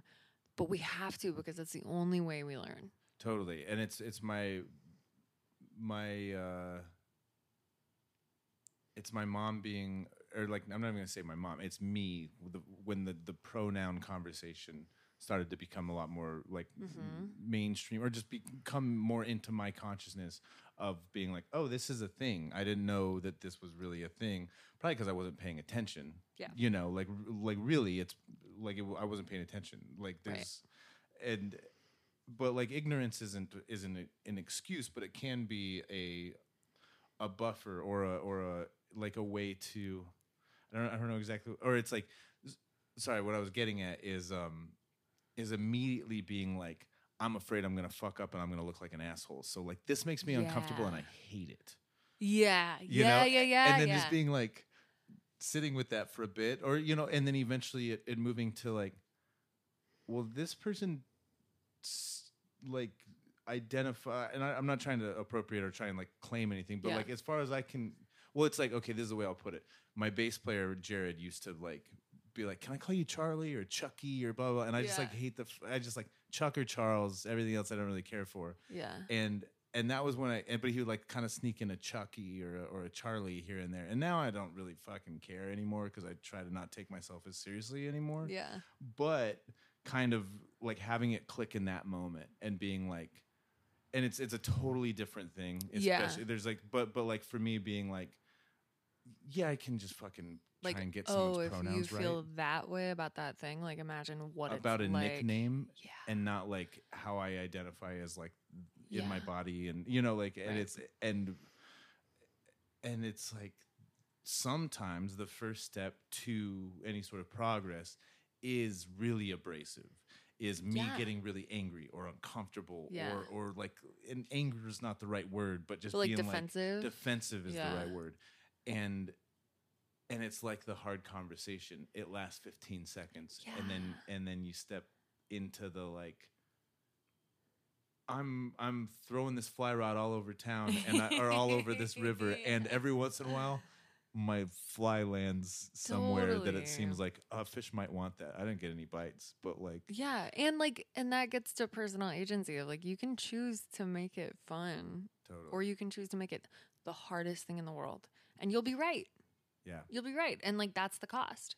Is cool, you're right, and you're pissed, and like, and I think such a big part of that too is like being willing to say I don't know, and when you get like called forward, to not take it personally, because it's not about us. And like everybody has like their different things that they're up against or that they're working through. But I think so often it's empathy.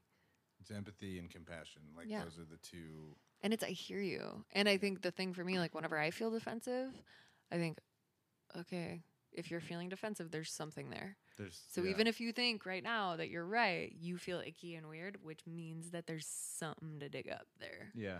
The gross feelings usually mean there's something to dig up. And it's like, it's, you know, it could be something from your past, could be something that's going on, could be a gut feeling of like something's not right. Like, you know, there's a lot, usually there's something to explore there. And what sucks is like our society is very much about like you get to fit within these boxes of feelings, especially gender based. Yeah.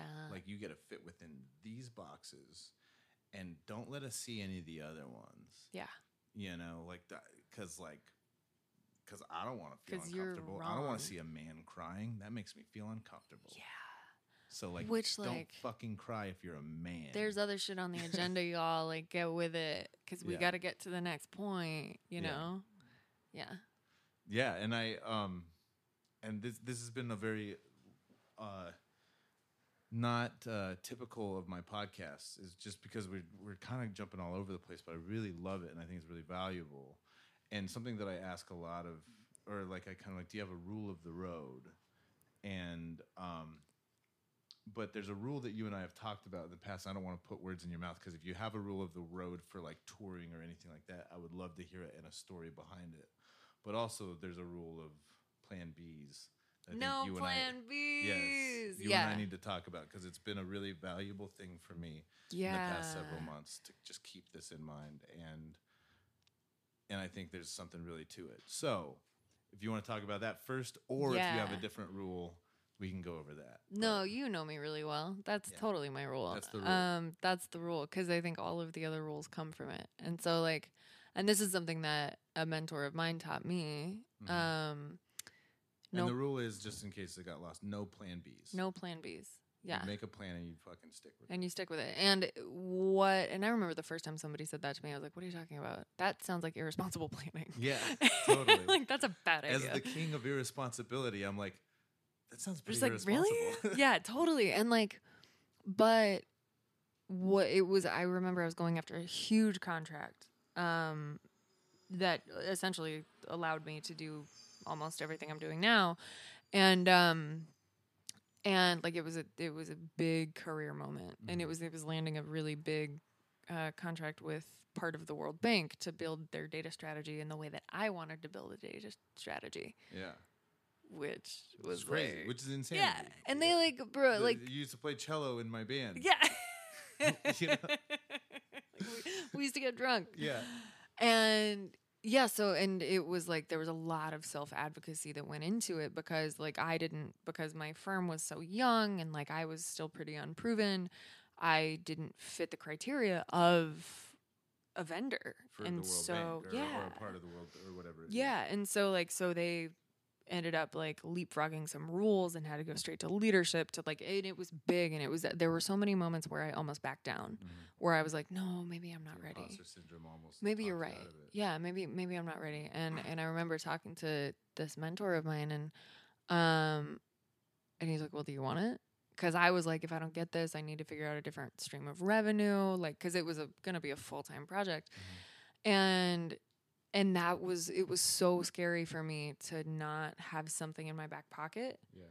Because if this didn't come through, I wasn't going to be able to pay any of my bills. But because I knew that, I've never worked so hard in my life. Yeah. And I've worked really hard for a lot of my life. Yeah, and like, totally.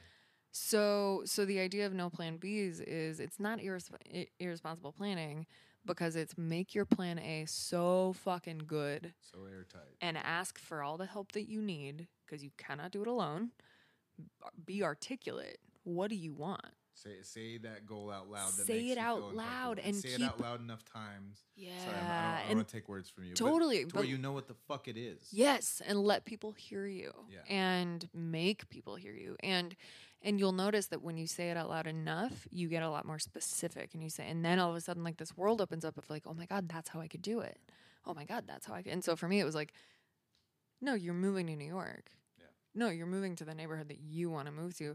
You're like, you're building a field. You're moving to Boston. You're building a framework. You're getting all the meetings with these, like, and you're co-building with your heroes. And I think that's also that's also sitting in the lobby until somebody talks to you. Is like, well, no, I didn't have any other plans. So like, this is where I'm at. What are you doing?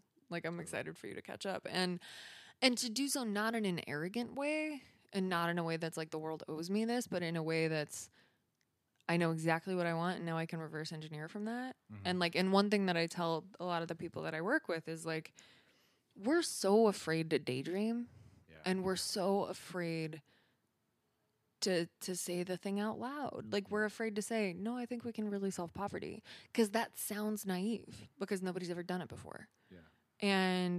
But how much have we actually tried? And it gets beaten out of us of just like, no, like, be reasonable. Fuck that. Be unreasonable and have one plan and make it a big plan. And then when you get that, and this is something I'm working on, and you and I have talked about this a lot, get another plan. Totally. Once you're done, what's next? Or course correct. Course correct. Course correct is also a big thing for me, where it's like, no plan Bs, but course correct. No plan Bs, but you can change it. And I think about this like, everything is on wheels. When your data informs your strategy. Yeah, pay attention. Like, what are you doing? Like, what is being alive if not collecting data at every moment? Exactly. That's what you're doing with your environment. And so as things start to change, and you're informed better of what your plan A is, your plan A changes. It's not a plan B. And it should change, because you're getting more and more information. Because you're changing. Yeah. And I think we tend to beat ourselves up for that. I think we tend to, well, I said that I wanted this That's thing, projection. but now, I think that's really Yeah. projection. In a way, because we, and I'm so bad about this. This is like putting off my happiness has been like the majority of my life. Like Yeah. when I finish that song or when I finish that record, when Yeah. some band actually finally asked me to go on tour with them instead of me when I get a booking agent who books the tour for me instead of me having to do with it, then I'll be happy. Then I'll be so fucking happy that like everybody that's ever met me will be so jealous of how fucking happy Which, I if am. that's the motivation, No, it's not the motivation. But it's just like oh, so that's the kind of level of happy that you think that it's just like this Right. imaginary thing that's like, no, where are you right now, motherfucker? Yes. Like, where are you right now? Yeah. Why are you not here and happy right yes. now? Yeah, because who gives a shit? Yeah. No, and this is the other rule: nothing matters Yes. in the best way. Yes. Like, so what if you fall down and scrape your knee? I got in a bike wreck today. Oh. Like, man. me and this little girl collided. She's okay. Okay, I was like, damn. I know I felt terrible, but she we were on the Brooklyn Bridge, Parkway, and Yeah. she veered way out, and I was like, I just can't go any farther. I don't know what to do, and I landed on my back and was Oh, like, no. and she was okay, but we were both just sort of in shock, and I was like, did I just beat a small child up? Like, Yeah. what just happened? And then I was like, and I could feel myself getting like, oh my God, I'm a terrible person. Oh my God, oh my God, oh my God, oh my God. And I talked to her parents and I was like, is everything cool? And they were like, yeah, are you all right? I was like, yeah.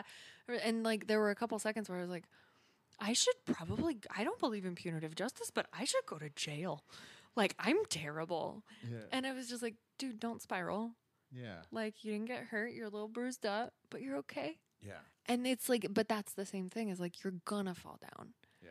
You're gonna fall down. And how you react to that falling down and how you can plan around like, hey, I might fall down there. Mm-hmm. Let me plan around it. Totally. And that's how you refine your plan A. Yeah, and that's, yeah. Oh man, damn. I'm just like totally struggling to put together this thought that just popped in my head, and now like is trying to leave as quickly as possible. Fuck. But just really quickly, while you're regaining the thought, Yeah. is that's the other part of saying it out loud, because it's not only saying it out loud for you, it's saying out loud for everybody else, because people will be like, I know somebody there. Mm-hmm. I can help you. Totally. That's part of saying it out loud, is that then the world knows, and the world is like, cool, because nobody's going to help you if they don't know how. Totally. And by you saying it out loud, you're inviting the world to come play with you.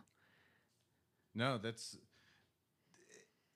it's very true, and I also feel like in a weird wooey way, it's like you're speaking it into existence. Yeah, yes. That's like I remember trying to read the Silmarillion a bunch of times. Yeah. And I've never finished it because I just can't. But like the That's whole okay, because you have a habit. yeah, because you're my hobbit. No, but there's like a whole thing of like the gods singing the universe into existence. Yeah. And I remember that kind of meaning something to me when the first time I tried to read it in high school, because I was like, oh, well then, maybe it was in college, but it's like the vibrations are what create our reality, and it's like, and then string theory with vibrations. I had this whole thing that I was like, oh man, it's like, it's all music. It's all fucking music. Yes. And, damn it, I'm losing it again. No, but I think, and it's important to make the distinction that it's not like this sort of like bullshit white hippie version of like manifestation. Yeah. It's like you say it and then you hold yourself accountable to it. And Yeah. you're making it so everybody else can hold you accountable to it too. Totally. No, that's a really good point, and that's yeah, it's not in this wooey like. It's not the secret. It's not the secret. Yeah. It's more you just being like, I'm saying what I want. Yeah. And by saying that, I know how to, like, you're starting to create the path. Reverse engineering is what you said earlier. Yeah, And exactly. that's kind of like that person's there, or that person like, or this is kind of the area I want to be in, where I think that my field that I want to create would sit. Right. This is what I think it would look like. Yeah. okay, what are those pieces? What's between me and that? And then, of course, especially with that example, it's changed so much. Totally. But it's generally, like, I've gone in so many circles, but it's generally where I thought it would be, you know? And, like, just, not being scared to dream about it. Yeah, and I think that's so valuable. I think that one of my favorite things about myself has always been my ability to, like, get lost in a dream. Yeah. And one of my least favorite things about myself has always been my inability to believe in myself. Yeah. And when you make the rule no plan Bs, it's like whether you believe or not, like, or it's just like you just gotta fucking do it. Yep. You know, Let's like, go. What are you gonna do about it? Whether you're feeling the size of an ant or you're feeling like a giant, like, Yep. it's still plan A's on the table and you're going for it. Yeah, exactly. That's really, I think it's really valuable for the listeners to hear. I think what I really want to do with this podcast is not just through, like, dirtbag stories of, like, tour and whatnot, is inspire other people to kind of say things out loud, like make goals that make them uncomfortable, and also believe that, like, not only is a better world possible, but a better life is possible. Like, everything, it's all possible. It's all possible. And it could also get, like, way fucking worse too. Yeah. Yes. And it's already bad, but it could get way It fucking can always worse. get worse. Yeah. And so it's, I don't know, it's important to keep the faith. It's important and to take care of each other and let other care of people. And a yourself. key part of taking care of each other is letting other people take care of you too. Yes. Which I know, like, our friendship has for sure helped to teach me that. Totally. Oh, when, like I said earlier, I'm the worst at accepting compliments or gifts. The hardest thing for me as an artist is still asking for help. Yeah. Is still, like, and what sucks is because the world that I come from, or that I grew up in, a lot of people feel like they can just be like, throw in my face the amount of times I'm quote unquote asking for money or whatnot. Right. And usually the people that throw that in my face are the people that have never bought a CD or donated. Yeah, because it's to their a own campaign or whatever. baggage. Yeah, it's their. But I take it really personally. It hits really hard, especially because just for whatever reasons. Yeah. And fuck, what was I saying? And I don't know. It can just be really, really painful to, like, hear those sort of things, and then you have to take a moment and remember, like, this isn't them. This isn't personal. This is, you know, like, fuck them. Yeah. And Don't spend energy on it. Yeah, totally. And that's Spend energy on your plan A. For sure. Yeah, I hope I had a great talk. I hope we always have good talks, but I hope that everyone listening has enjoyed this. Genevieve, you want to tell them more about, like, where they can find out more about what you do, especially because recently you started a new facet of your company that I would really like you to talk about, because it's something I'm interested in. Cool. So thank you. And thank you for having me. This has been great. Always great. Featuring, y'all can't see Vulnerability Bear, but it's been with us. So my website is gv-advisory.com, because my company is called GV Advisory. And I just launched, as Chuck, as you were saying, the coaching part of my work. So I'm a consultant, and I do a lot of speaking, I do a lot of facilitating, and a lot of different projects, but I also do leadership development and coaching, and, like, a lot of stuff that we've talked about today is, like, kind of a taste of that. Because and I was talking to somebody earlier today, like, it's my favorite thing to watch people start to believe in themselves. Yeah. It's magical. It's so cool. And it's like, and it radiates to everybody around them. And, like, I do one-on-one coaching, like team building, things like that. And especially the key is it's all through a collective social justice lens. And so it's been really interesting to work with folks from the nonprofit sector to, whatever job, because there's this idea that what we believe in belongs off the clock. Like I've heard a lot of people who work in social justice organizations say, well, I believe about this issue, but it probably doesn't have anything to do with this. Like I believe in women's rights, but we're talking about climate. Yeah. And like, no, they're related. And how do you bring that into every single thing that you do? So yeah. So that's what I do. And yeah, it's GV Advisory. And I'm on Instagram too. And it's just GV_advisory. And yeah, I post a lot about my work, and I post a lot about the 1986 Mets. Yes. Yes. Who built the Brooklyn Bridge? The Brooklyn Bridge. Yeah. Okay. Not many people know that. Wanted to make sure I got that right because there's a lot of bridges in the city. Yeah, the Yankees built the Manhattan Bridge. Oh. But yeah, Major League Baseball is responsible for most of the structural engineering innovations in Greater New York. Yeah, totally. Yeah. And Emily Roebling. Yeah, and mostly this all came from an obsession with Emily Roebling. Who, if you don't know who Emily Roebling is, do a quick Google because you will be blown away. Yes. Remarkable woman. Yes. Just like my friend Genevieve, a remarkable woman. Thanks.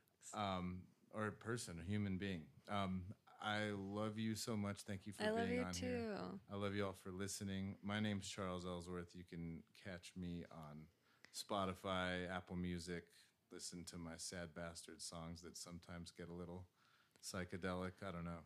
I'm also on Instagram, charles.smellsworth. And please, if you like the show and you want to support it and make it a little bit, I don't know, make it able to last longer, check me out on Patreon. Just look for my name, Charles Ellsworth, and you can donate $1 or something like that a month, and it just helps me keep the lights on and makes it to where I can make more music and more podcasts and hang out with Genevieve more. So yeah, we love it. it's the best. So thanks so much for listening. I hope you all have a wonderful week, and we will talk soon. Safe travels. I should come up with some sort of like tagline or something like that. Yeah. Safe travels until next time.